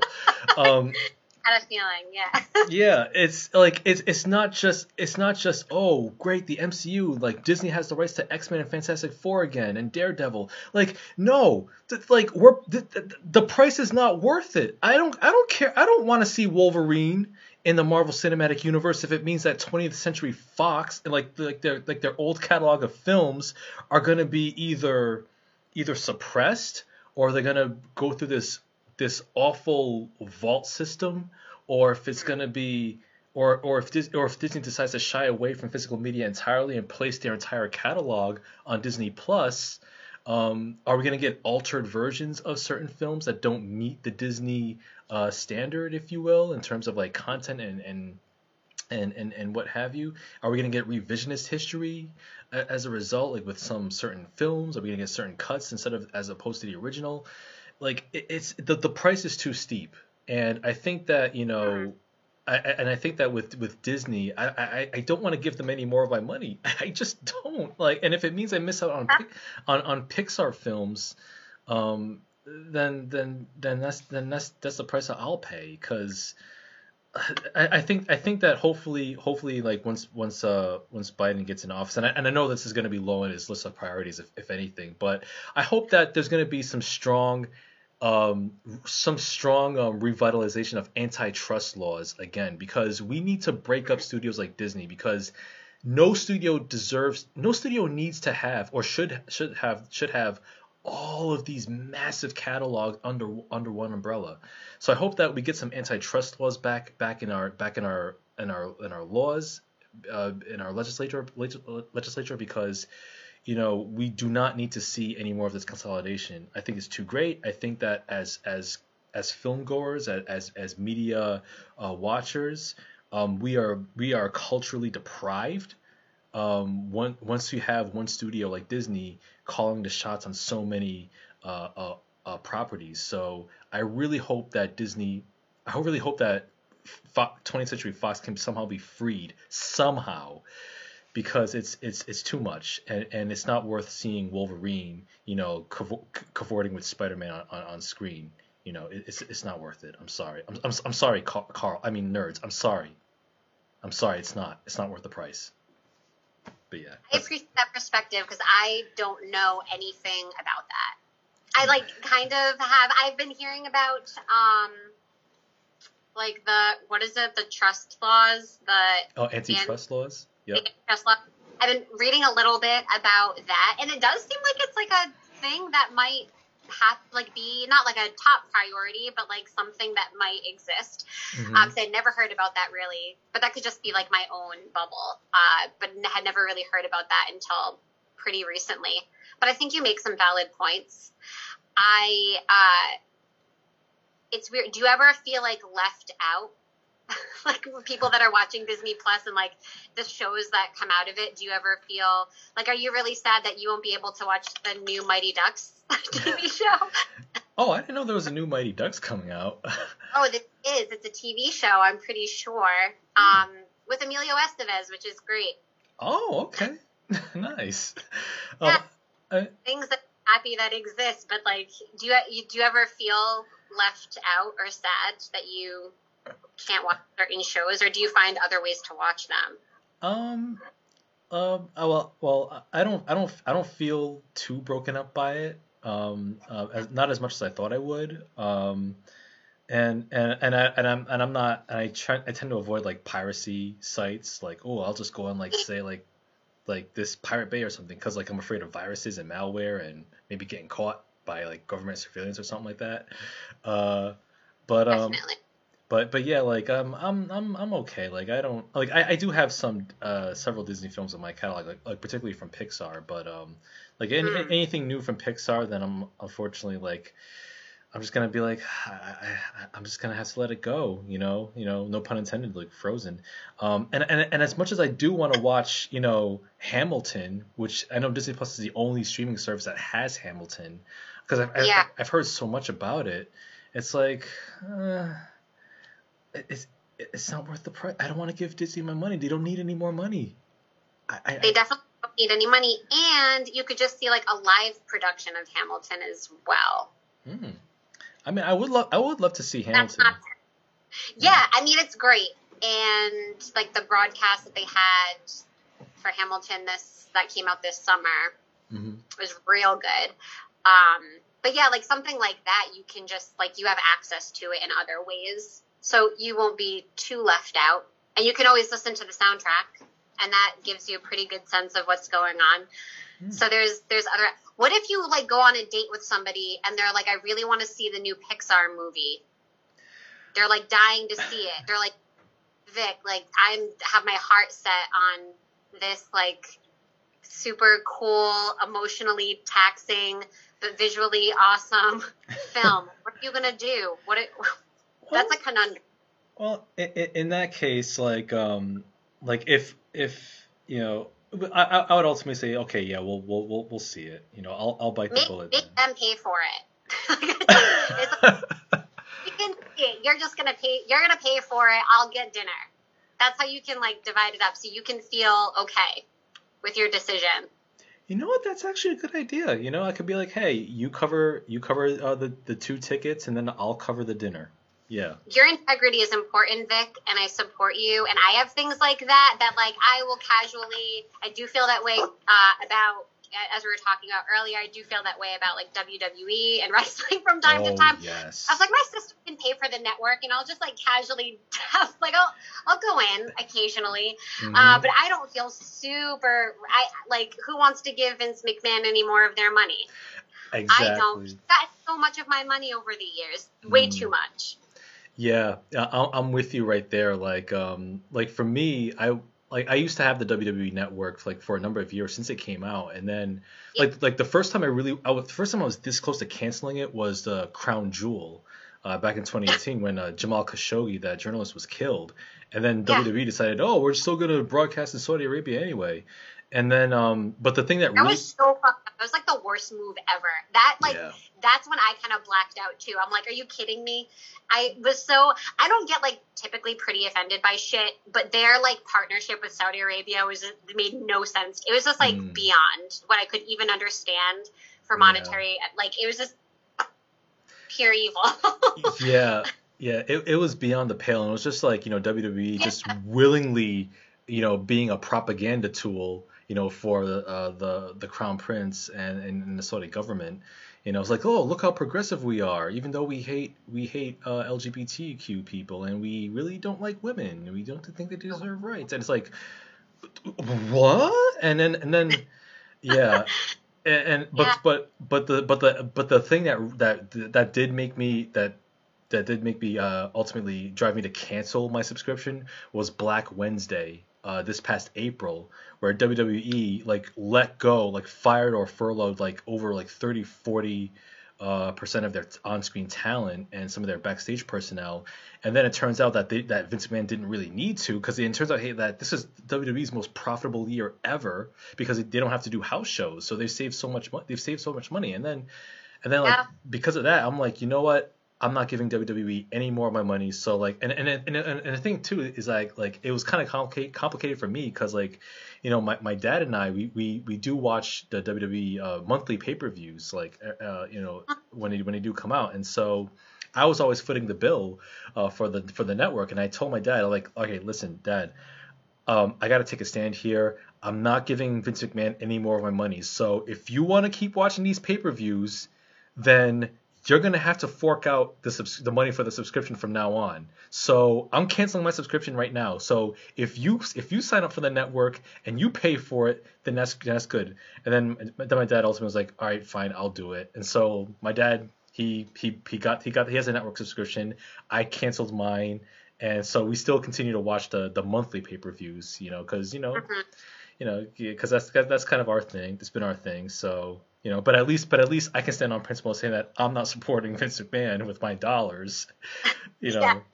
So. Exactly. And that is a principle to have, because he is the worst. Like, he is a terrible human being. Yes. So I can definitely respect that. It's so funny because so many people like question like my weird ongoing lifelong devotion to professional wrestling, and I can't blame them. I can't try to convince them of why it's so great when it is so problematic. Oh my God, Vic, I watched so many to weirdly when this summer, when it was like high anxiety and like really stressful, I was like, what will like soothe me is if I watch Monday Night Raws from the Attitude Era. Mm-hmm. And I hadn't watched them in years. And I was watching them. I'm like, holy shit. I was texting my brother. I'm like, did we realize that this was super racist and just like really messed up at the time? Or like, what kind of weird mental gymnastics are we doing to like reconcile like a lot of weird shit that was happening with who we are as people? But it was just like weird to watch, because I'm like, I remember some of these things.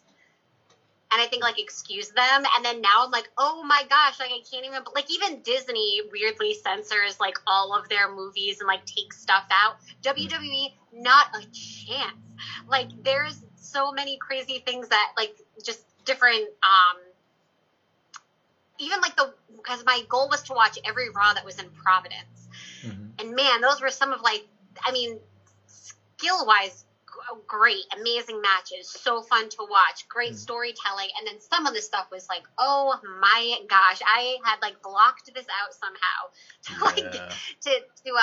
I don't even know, to get through enjoying this, but it's one of those, it's like Gremlins again. It's like watching something and being like, oh my God, that was really terrible in all ways, and there's no way to really excuse it, because that was what, like 2002, 2003, not a super long time ago.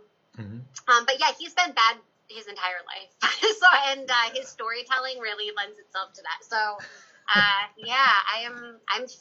feel you on that, on like being cautious of where we put our money. That's why I always feel, and I hope, and I think it's doing okay, but like made a commitment a while ago to like seeing movies in certain places. So like I really like Avon in Providence, and I loved Cable Car so much. And then even like the smaller theaters in Massachusetts, I like really wanted to, even though the movies are, I guess, like typically a little bit more expensive, but really wanted to like throw my money into those areas because it just felt right. Like even if the movie was horrible, Like, I felt okay about seeing it because it's like supporting something that is like pure and good and like drives your economy in a good way. And so, yeah, I can totally keep your integrity, Vic. It's all we have. It's all you have. Just I totally I respect that a lot. Oh yeah, like I try to do what I can, and like the saying goes like is there like there's no ethical consumption under capitalism, so it's like you gotta kind of pick your battles. So like for example, like even though like I kind of feel guilty for like buying stuff from like Amazon, for example, I've been limiting that as much as I can. I rarely get stuff from there anyhow. Like I refuse to step foot into a Walmart. I haven't bought anything from them in years. Even though it's funny because like Carl and we kind of had like a back and forth, and even like my good friend John Haponic said that, but Victor, you shop at Target, and Target is just a Walmart with a red reskin, and I'm like, they're not the same thing. Walmart and Target are not the same thing. There's a reason why there's a People of Walmart website, but there's no People of Target website. And true. Yeah. Also true. Yeah. So like, yeah. So I try to be as ethical as possible with my with my dollars, in this capitalist country of ours. So, and it's not easy, but I try to make the best of it, Let's see. And yeah, and I respect that, especially when it like just like there's so many different ways to consume media, and I think that you actually do have opportunities to like put your dollars toward things that are really like just you can feel good about, like even just like buying music or buying movies or where you choose to see them or experience it. There's definitely it's harder now, of course, but oh yeah, I think really, I think that's admirable, and it's something that I really try for as well. But it isn't easy because we're run by Disney and various other corporations, or it's very hard to branch out or like have the means to even do so. Oh yeah. Yeah. Oh, before I forget. Yes.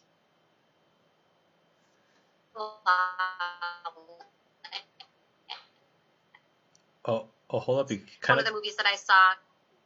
Oh, you're kind of breaking up there. Did I cut out? Oh, yeah, you kind of broke up there. What was that?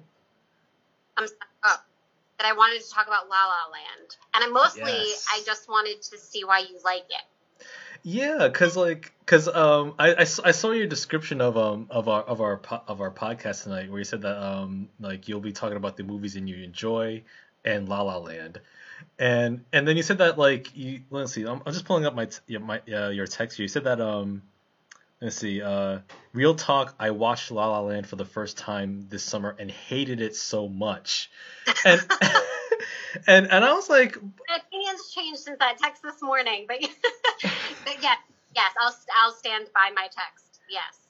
Now I'm curious, why do you disdain La La Land? It's just strong.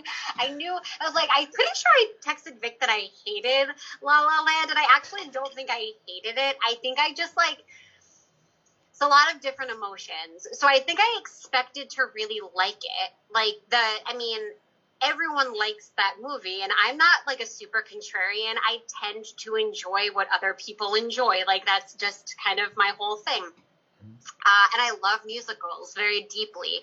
I remember like watching La La Land, and it's so like visually appealing and it's like great to watch. Mm-hmm. But I think like when it was done, I was just like, I did not care about the characters. I don't even know if anything actually happened. Like I thought the plot was as flat as Ryan Gosling's dancing. Like I couldn't handle. I was like, I don't know what I'm supposed to like, because I did not like the songs. I didn't think the dancing was great. Didn't even think the singing was great. And I don't even like require actors and actresses who are like doing stuff that's out of the box to be like perfect. Like I don't need them to be like professional singers and dancers if they're going to take on a musical.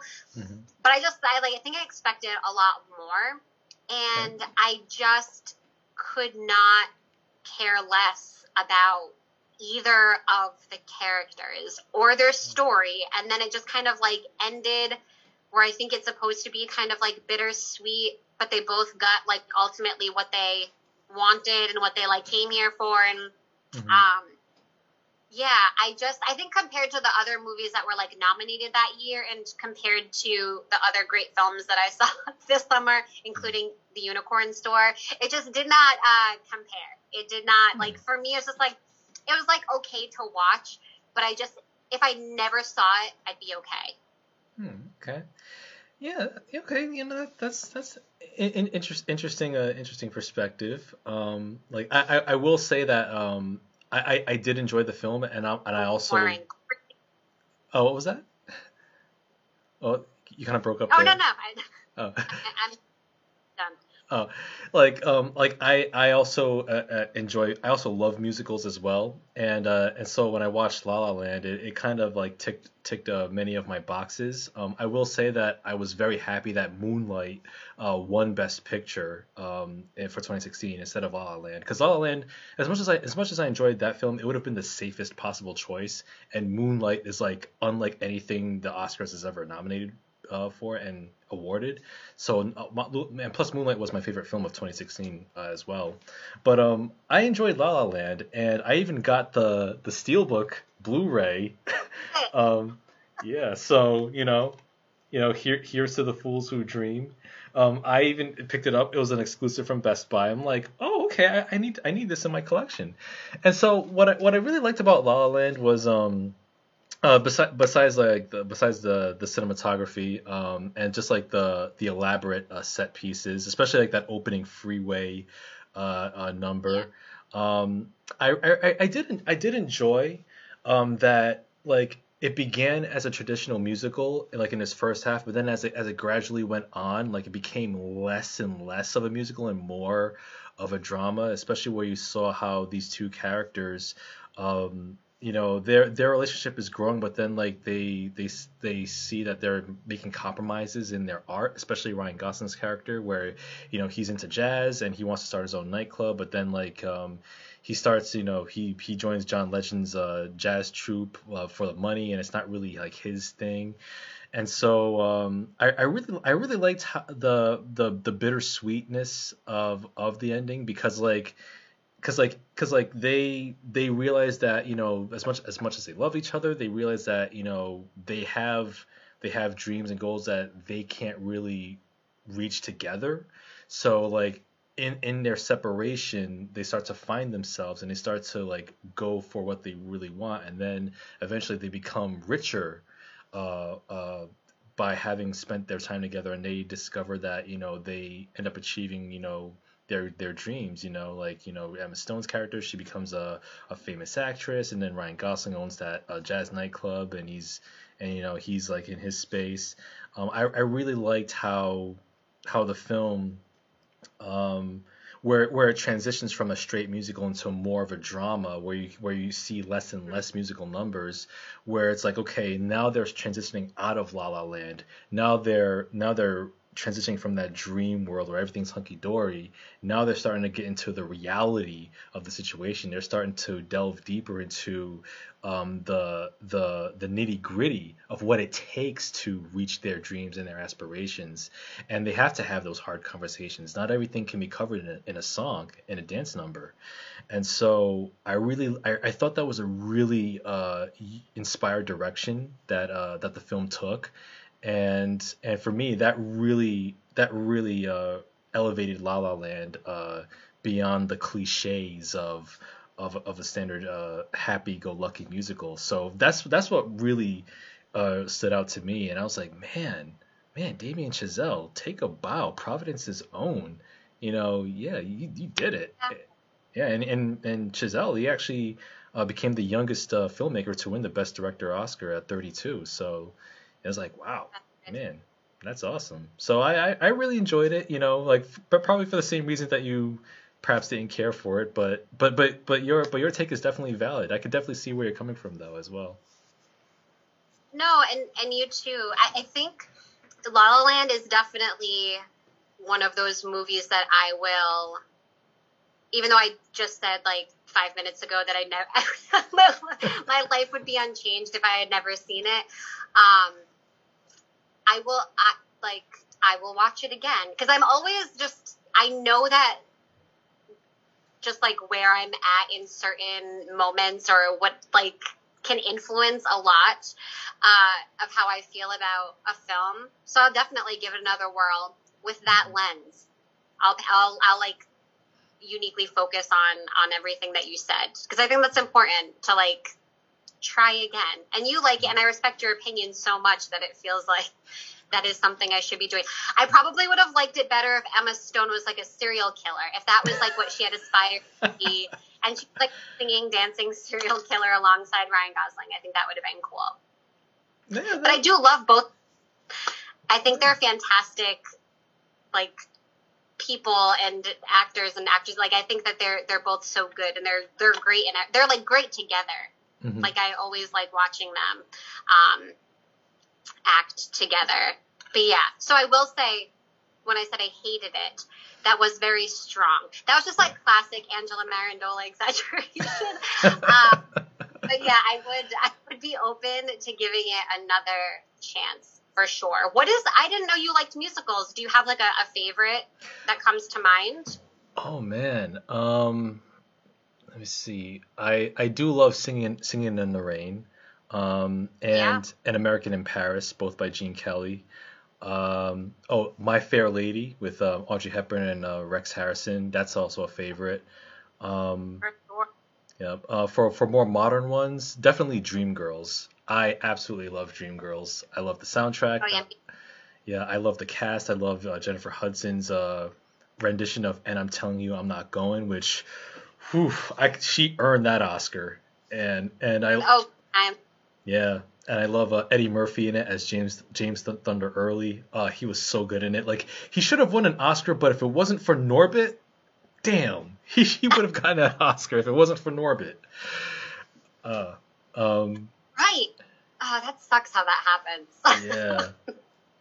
Oh yeah, like Dreamgirls is a favorite. Moulin Rouge, Sweeney Todd. I love Moulin Rouge so much. I think it's underrated. I think so too. This is why Moulin Rouge is kind of underrated because I think that it's like postmodern, AF, which is I love that, but they're like mashups and medleys are just so well done, and I feel like especially my sister, who's younger than me, when we watched Moulin Rouge, I think she learned a lot of like classic rock history through Moulin Rouge, like there's so much present, and so like she would know Elton John from Moulin Rouge, and then when she'd like hear Elton John outside of that, she's like, oh, this is like the song from Moulin Rouge. It's like, yes. So it's like a good gateway drug to like rock and roll history. But I love it, and I love that story. That movie is freaking great. I haven't seen it in quite a few years, but oh my god, it's really, really good. It is, yeah. It's such a delight. Like that was the first musical I've seen where they used it took place in like the late 1800s, and then like they used like a modern soundtrack, and I'm like, at first when I saw that, I'm like, oh come on, this is not gonna work. Like what? That's ridiculous. And then I watched it, I'm like, oh man, I was swept in. I was like, man, I was singing that. Like I was nodding my head to that their rendition, Maya's rendition of Maya and Christina Aguilera and Patti LaBelle. Oh yeah. Their rendition of oh gosh, what's that song? I know the chorus. Lady Marmalade. Lady Marmalade, yes. That just seeing like a Jim Broadbent sing like a Virgin by Madonna. Yeah. That was something else. Oh man, such a good movie. It really is. It is such a good movie. I love it so much. There's one, as far as like, have you ever seen, speaking of like controversial figures, Everyone Says I Love You, the Woody Allen movie? I haven't seen that.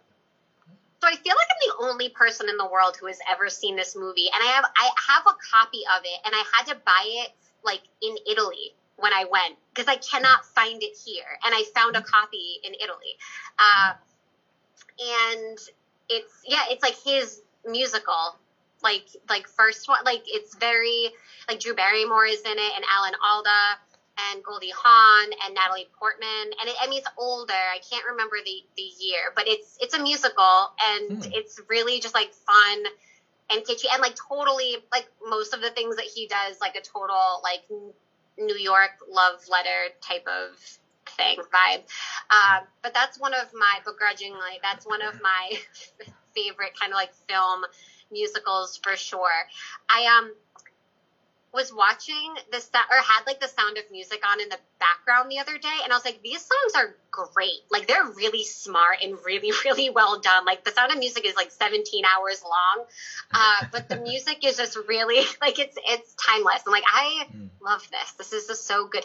And I think you know why I was watching it, which is very weird, like a weird train, is I was watching the HBO documentary about the Heaven's Gate cult, and apparently they like loved the Sound of Music and used to like remix the songs from the Sound of Music. Really?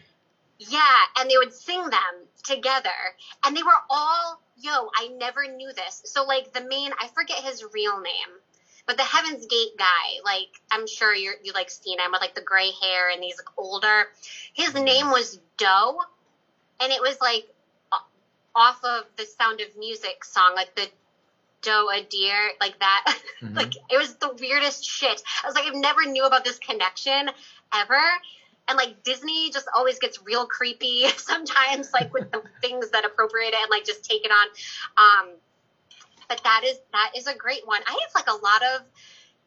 This sounds like incredibly like hipster weirdo, but I have like a lot of musicals, like film musicals on vinyl. Like they sound real cool, and they're just like old and really like I have Mary Poppins. I have like a lot of the older, so like Disney ones, but a lot of the ones that you mentioned too, like My Fair Lady. That's a great one. Like I mean, my gosh, you can't really. I can see why people don't like them, but I just find them so enjoyable. Oh, like yeah. I really like. I get so much out of them. Yeah, me too. Like just seeing like the like for me musicals are perhaps like the most joyous genre of film. Like and just seeing like and especially if an actor's like a natural dancer, like if they're like a dancer by trade, like especially when you see like the classical musicals, like from Gene Kelly, or even like going back to like the 30s with Fred Astaire and Ginger Rogers, like Swing Time and Top Hat. Those are some really cool. Although Top Hat's a little problematic with the blackface number, but we won't get into that. But yeah, just seeing like the artistry, like seeing how well they moved, and then when you watch like Fred Astaire and Gene Kelly, for example, like they were direct inspirations of Michael Jackson, you know, and even other countless dancers, singers today, like they probably have studied like the classics as well, and you know, and it's truly timeless. Just seeing those numbers, those dance numbers and songs, like they really stand the test of time, I think. Totally, I love them so much. I like feel very like anytime anything kind of comes out. For the most part, there are some that I've missed throughout the years. Like I did not see Cats. That's on the list though. That's like on the list of like some like, movie to watch that I know I've not met a person who's enjoyed it.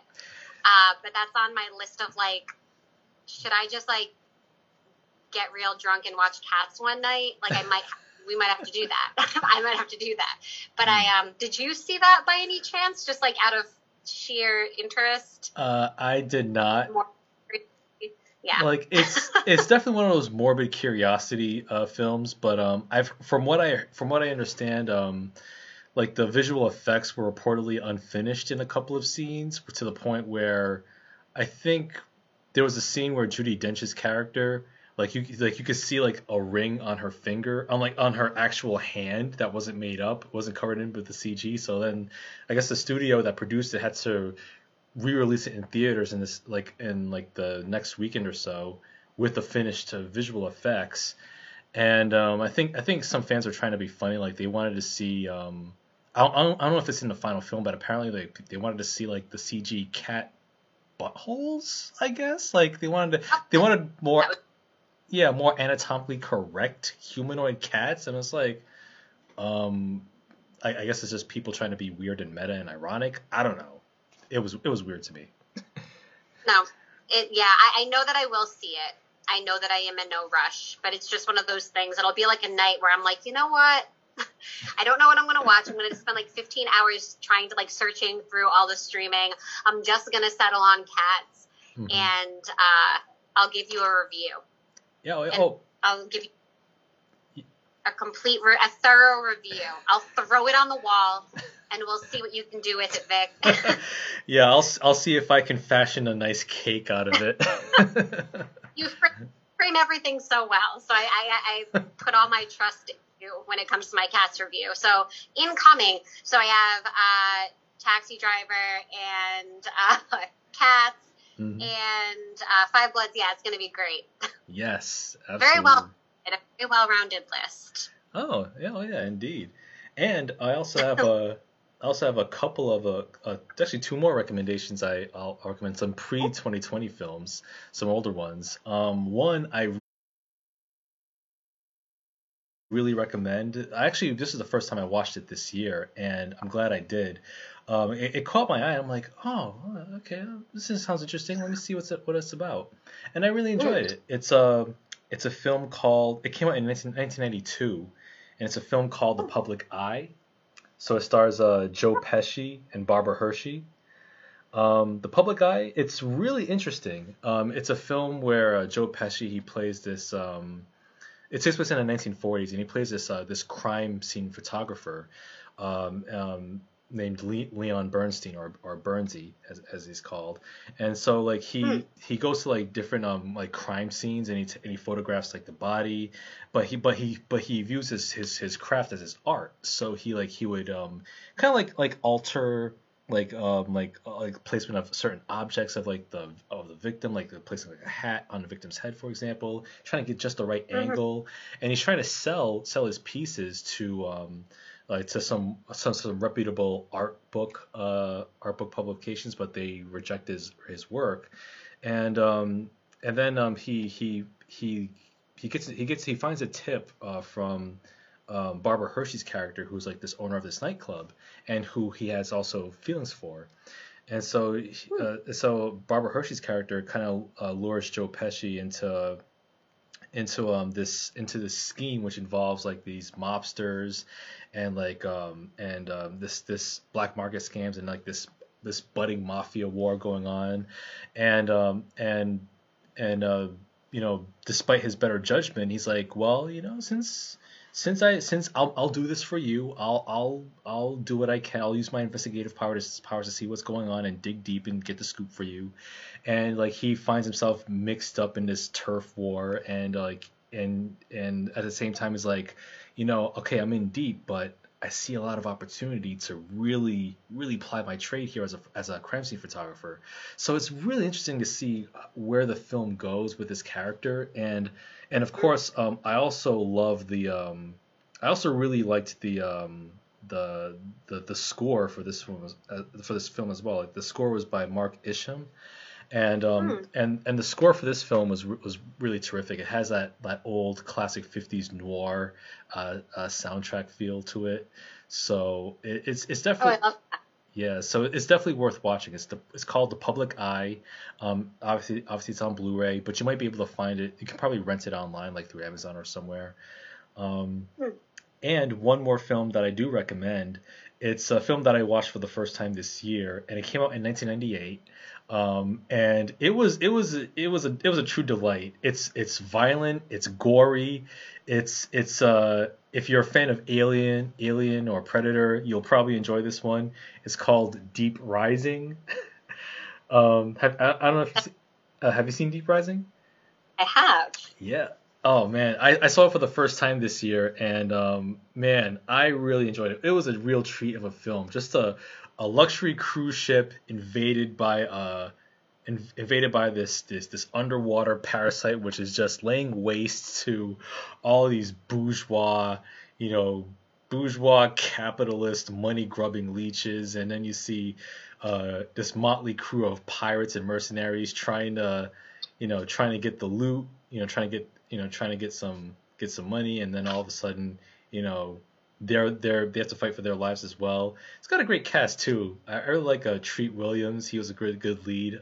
Famke Janssen, Wes Studi, Jaimin Hansu was in it.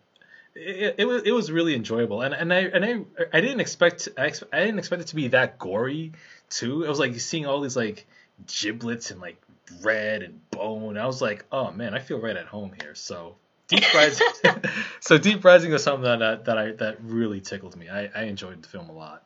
Yeah, no, that's a great one. That's just like that's a super. I feel like that kind of flies under the radar as well.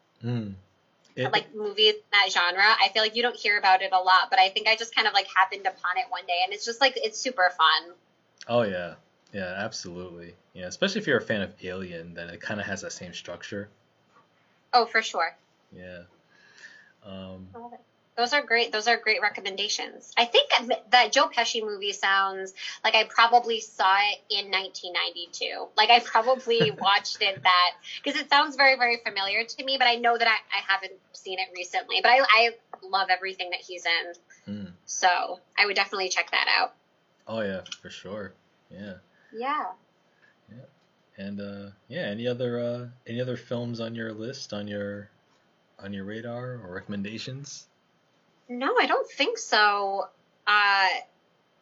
No, I mean, I saw a lot. Out of my 72, I would say that most of those were pretty good. It's my track record is pretty great. There's nothing that I saw that I like super hated or despised. There are a couple of weird, like very B horror movies, like very gory, strange, stupid, that I wouldn't recommend to anyone, but I'm fine with the fact that I saw them. But yeah, I'm looking forward to everything that's coming out on Christmas Day or around then. Wonder Woman is coming. You won't be able to see that, right, Vic? Oh no, I'll see that. I have HBO Max. Oh, that's right. That's coming on HBO. That's right. Yep. I can't wait. I'm very much looking forward to that. Yes. So yeah.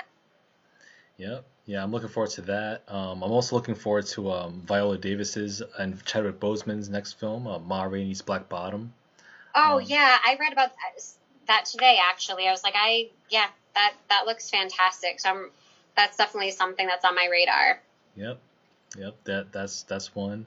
A few recommendations I'll throw you away from 2020. There are, and I take it you have Amazon Prime as well, Prime Video. Yep. Yeah. There's a film anthology series by director Steve McQueen. He also directed like 12 Years a Slave, Widows recently. It's called Small Axe, and it's actually an anthology of 5 films. And the 5th one is coming out this Friday, and they're really good. It's a film anthology series which focuses on the experience of Black British citizens throughout the decades from like the late 60s to like the 90s, and cool. and you can see the first 4 films in the anthology. So the 5th and final one is coming out this Friday. So there's Mangrove, which is excellent. It's actually one of my favorite films this year. Mangrove, Lovers Rock, which was about an hour long. It's like a really cool house party. Red, White, and Blue, which stars John Boyega, which was actually the true story of Leroy Logan, who was a black police officer in London, who was probably among the first to try to integrate the police departments in the city. There's also one called Alex Wheatle, which came out last week. I haven't seen that yet. And there's the 5th and final one called Education coming out this Friday. So cool.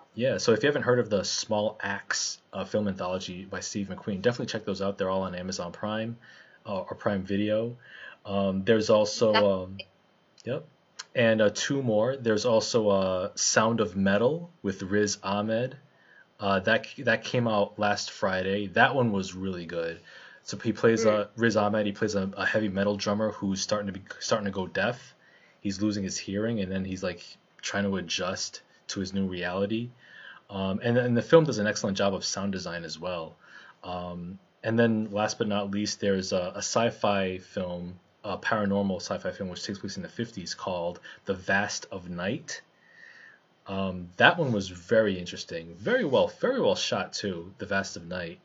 Why have I never heard of it? That sounds like exactly like something I would love. Yeah, The Vast of Night. I think that one I would like to get your opinion on that one. It takes place in the 50s and it's about this. It takes place in this small town and there's this radio DJ, this disc jockey, and then there's and his friend, and they come across this mysterious alien transmission, and they're trying to investigate it. And the film's full of like these sweeping long takes, and it's very well shot too. Yeah, and it really draws you in. Yeah. Oh, cool! I'll definitely check that out. That sounds great. Yeah, yeah. So yeah, definitely check those out. And yeah, and as we're wrapping up here, because clearly we can like rock and roll with like so many other recommendations, but there's only so many hours in the evening, so yeah, so we'll wrap up with our final segment here, called the Codex Retrospective. Since Carl's hiatus, I've added this feature to the podcast, to Victor's Corner, where I look back on different film, video game, and even bit of wrestling events and releases from years past. So this week's Codex Retrospective, there's eight pieces. So there's 3 from film. Our first retrospective takes us back to December 14th, 1990. So yesterday marked the 30-year anniversary of Tim Burton's Edward Scissorhands. Oh wow, that's a movie that I watched this summer, I keep on calling just all of quarantine summer, but that is one that I watched recently. That's crazy. Oh my god. Wait, you said 30 years? Yeah, 1990. Yep, Johnny Depp, Winona Ryder. What the shit? It's crazy to think about, like, when did because I would have been 5. So I'm like, when did I see Edward Scissorhands? I thought I saw it, like, as soon as it came out, and maybe I did, but wow, that's wild. Oh, yeah. Yeah, it's still a lovely film, too, man. Like just Johnny Depp. It really is. Yeah. Like, when he's... No, he's great. Like, the whole, like, the range in that... Like, Winona Ryder, and I had this conversation with somebody this summer, is, like, delightful, but not the best actress. Like, sometimes she really can be, like, very good, and other times you're just like, we love her for who she is, and what she represents, and, like, how long she has been, like, in our lives, which is, like, my entire life. Mm-hmm. And I think she's very good in that, and I think that, like, yeah, but, like, the performances are just so good. I always forget that it gets, like really dark, like at the end, like there are just so many things that happen, like him being accused of like sexual assault, and just it's really like it's like it's heavy, but oh my god, it's so good. It holds up for sure. Oh yeah, definitely. So yeah, it's also a good Christmas film too, a holiday themed film. Yeah. And then our next retrospective goes back to December 13th, 1996. In which we saw the theatrical releases. Both films came out in the same weekend.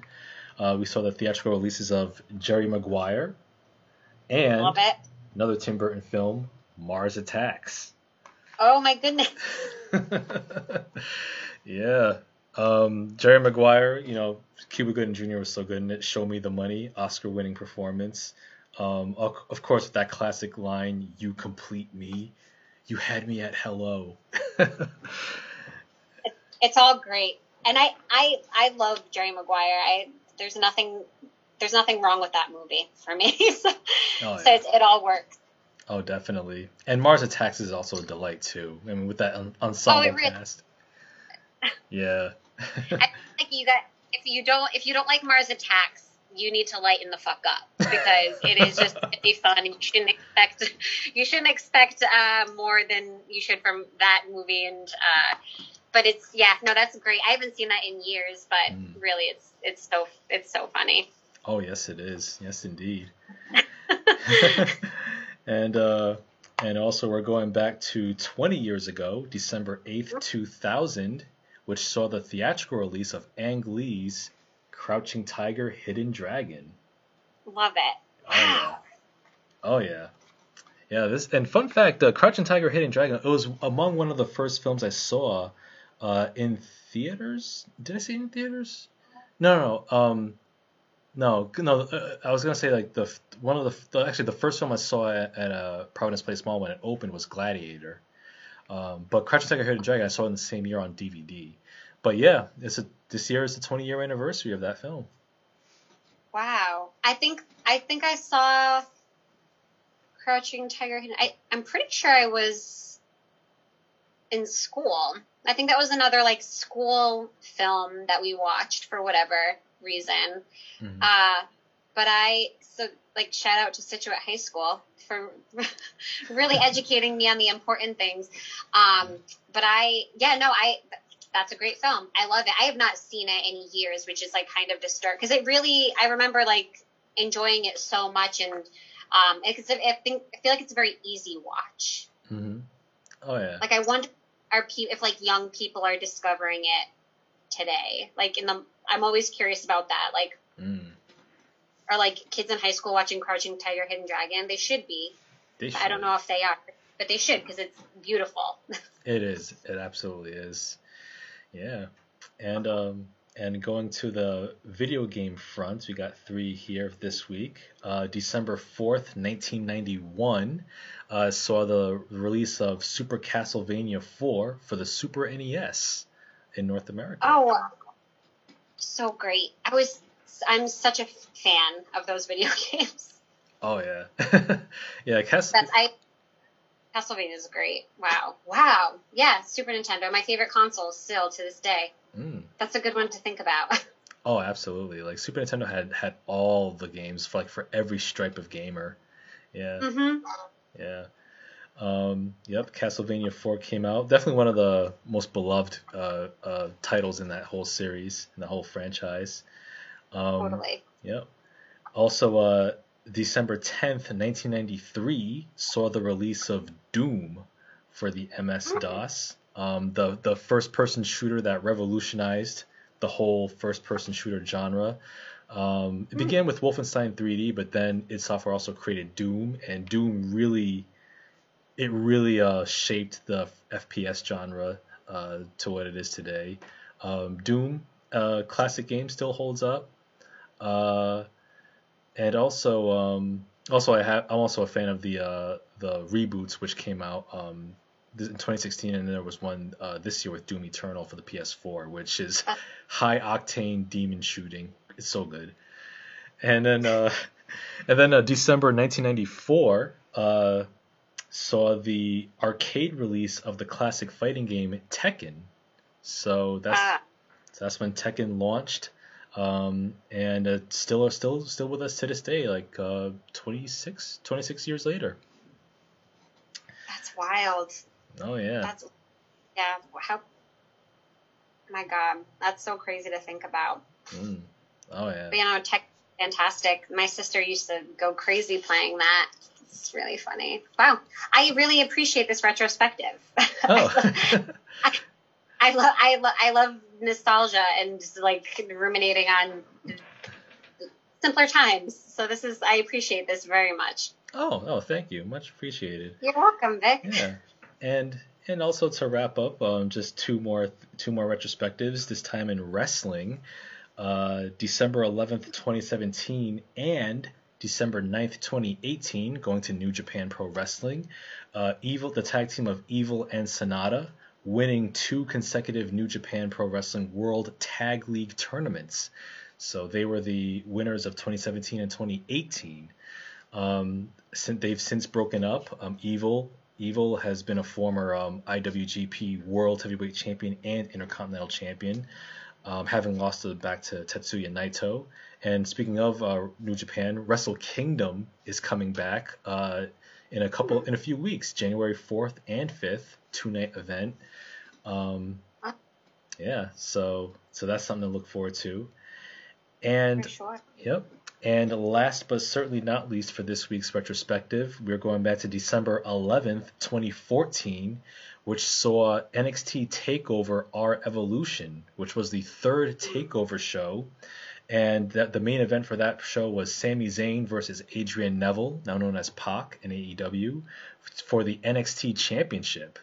And that was a damn good match, in which Sami Zayn won. Yeah, have you? Yes. Yep.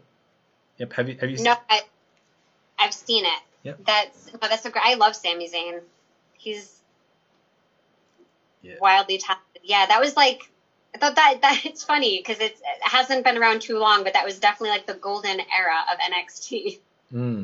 Yeah, like NXT, like they've never put out a bad takeover show. Like they've had up to now like 32 takeovers, and they've all been uniformly great.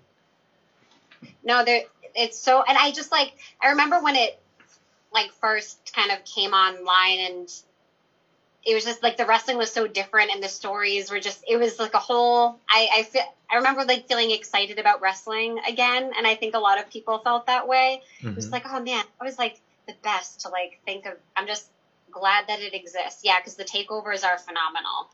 Oh yeah. If you're not that into wrestling, it's always like a hard sell, but I would recommend watching some of those because they're just really fun to watch. Like you'll see some cool shit for sure. Oh, absolutely. Like NXT, like that's the one WWE brand that's consistently good, and like there's like very little nonsense on there. It's like there's nothing going on but simply good wrestling. But at the same time, NXT is depressing because when you see how Vince McMahon handles those talents when they get called down to the main roster, Raw and SmackDown, it's disheartening. Like what they're doing with Keith Lee. Like Keith Lee is a phenomenal talent. Like he's like the first guy to win simultaneously the North American and the NXT championships, and then you bring him up, and you change his music, you change his ring attire, and then Vince McMahon, I don't know if you heard this, Vince McMahon apparently threw a fit backstage recently, and he claims that Keith Lee needs to go back to the Performance Center for more training. I know, I did hear that. I love that move. What the fuck? Like I can't begin to understand what is wrong with him, like, or what his reasoning is, or what, like, and everyone hated that music change. Like nobody thought that was a good idea. It's like he loves to take things that fans love and rally behind and just destroy it and then humiliate his talent.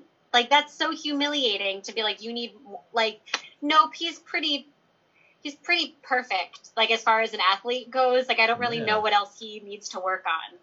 Yeah, like he's had so much experience in the indies too, and that's how he got his got his recognition. And then like in NXT, he had some great matches too with Dominik Dijakovic, who's apparently Teabag, whatever his name is, in that god awful group Retribution, which oh my god, like I don't know if you're familiar with that website WrestleCrap.com. Yes. Like every year they have that Gooker Award, which awards like the worst gimmick or worst storyline for the current year in wrestling.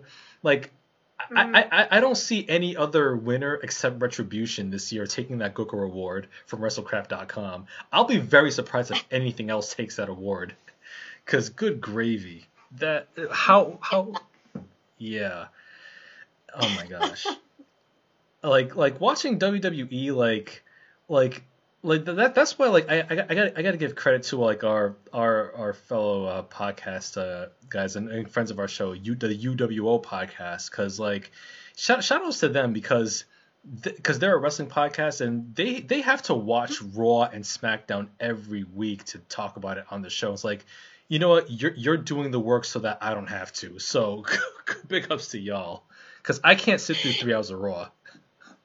Oh no, it is real. And I have a bunch of friends who watch pretty consistently, and they'll text me. They're like, "Oh, did you watch Raw?" I'm like, I missed it. You can give me like the highlights or like the bullet points. Or like, what are the things that I need to know about? Because I still watch like similar to you and your dad, the pay-per-views and like the big shows, but I don't feel like super compelled to watch Raw religiously like I once did. I just don't really see the point. Nothing moves or changes, and if it does, it's very bad. So I'm just like, I'll just hear about it from other people who are doing God's work and watching it.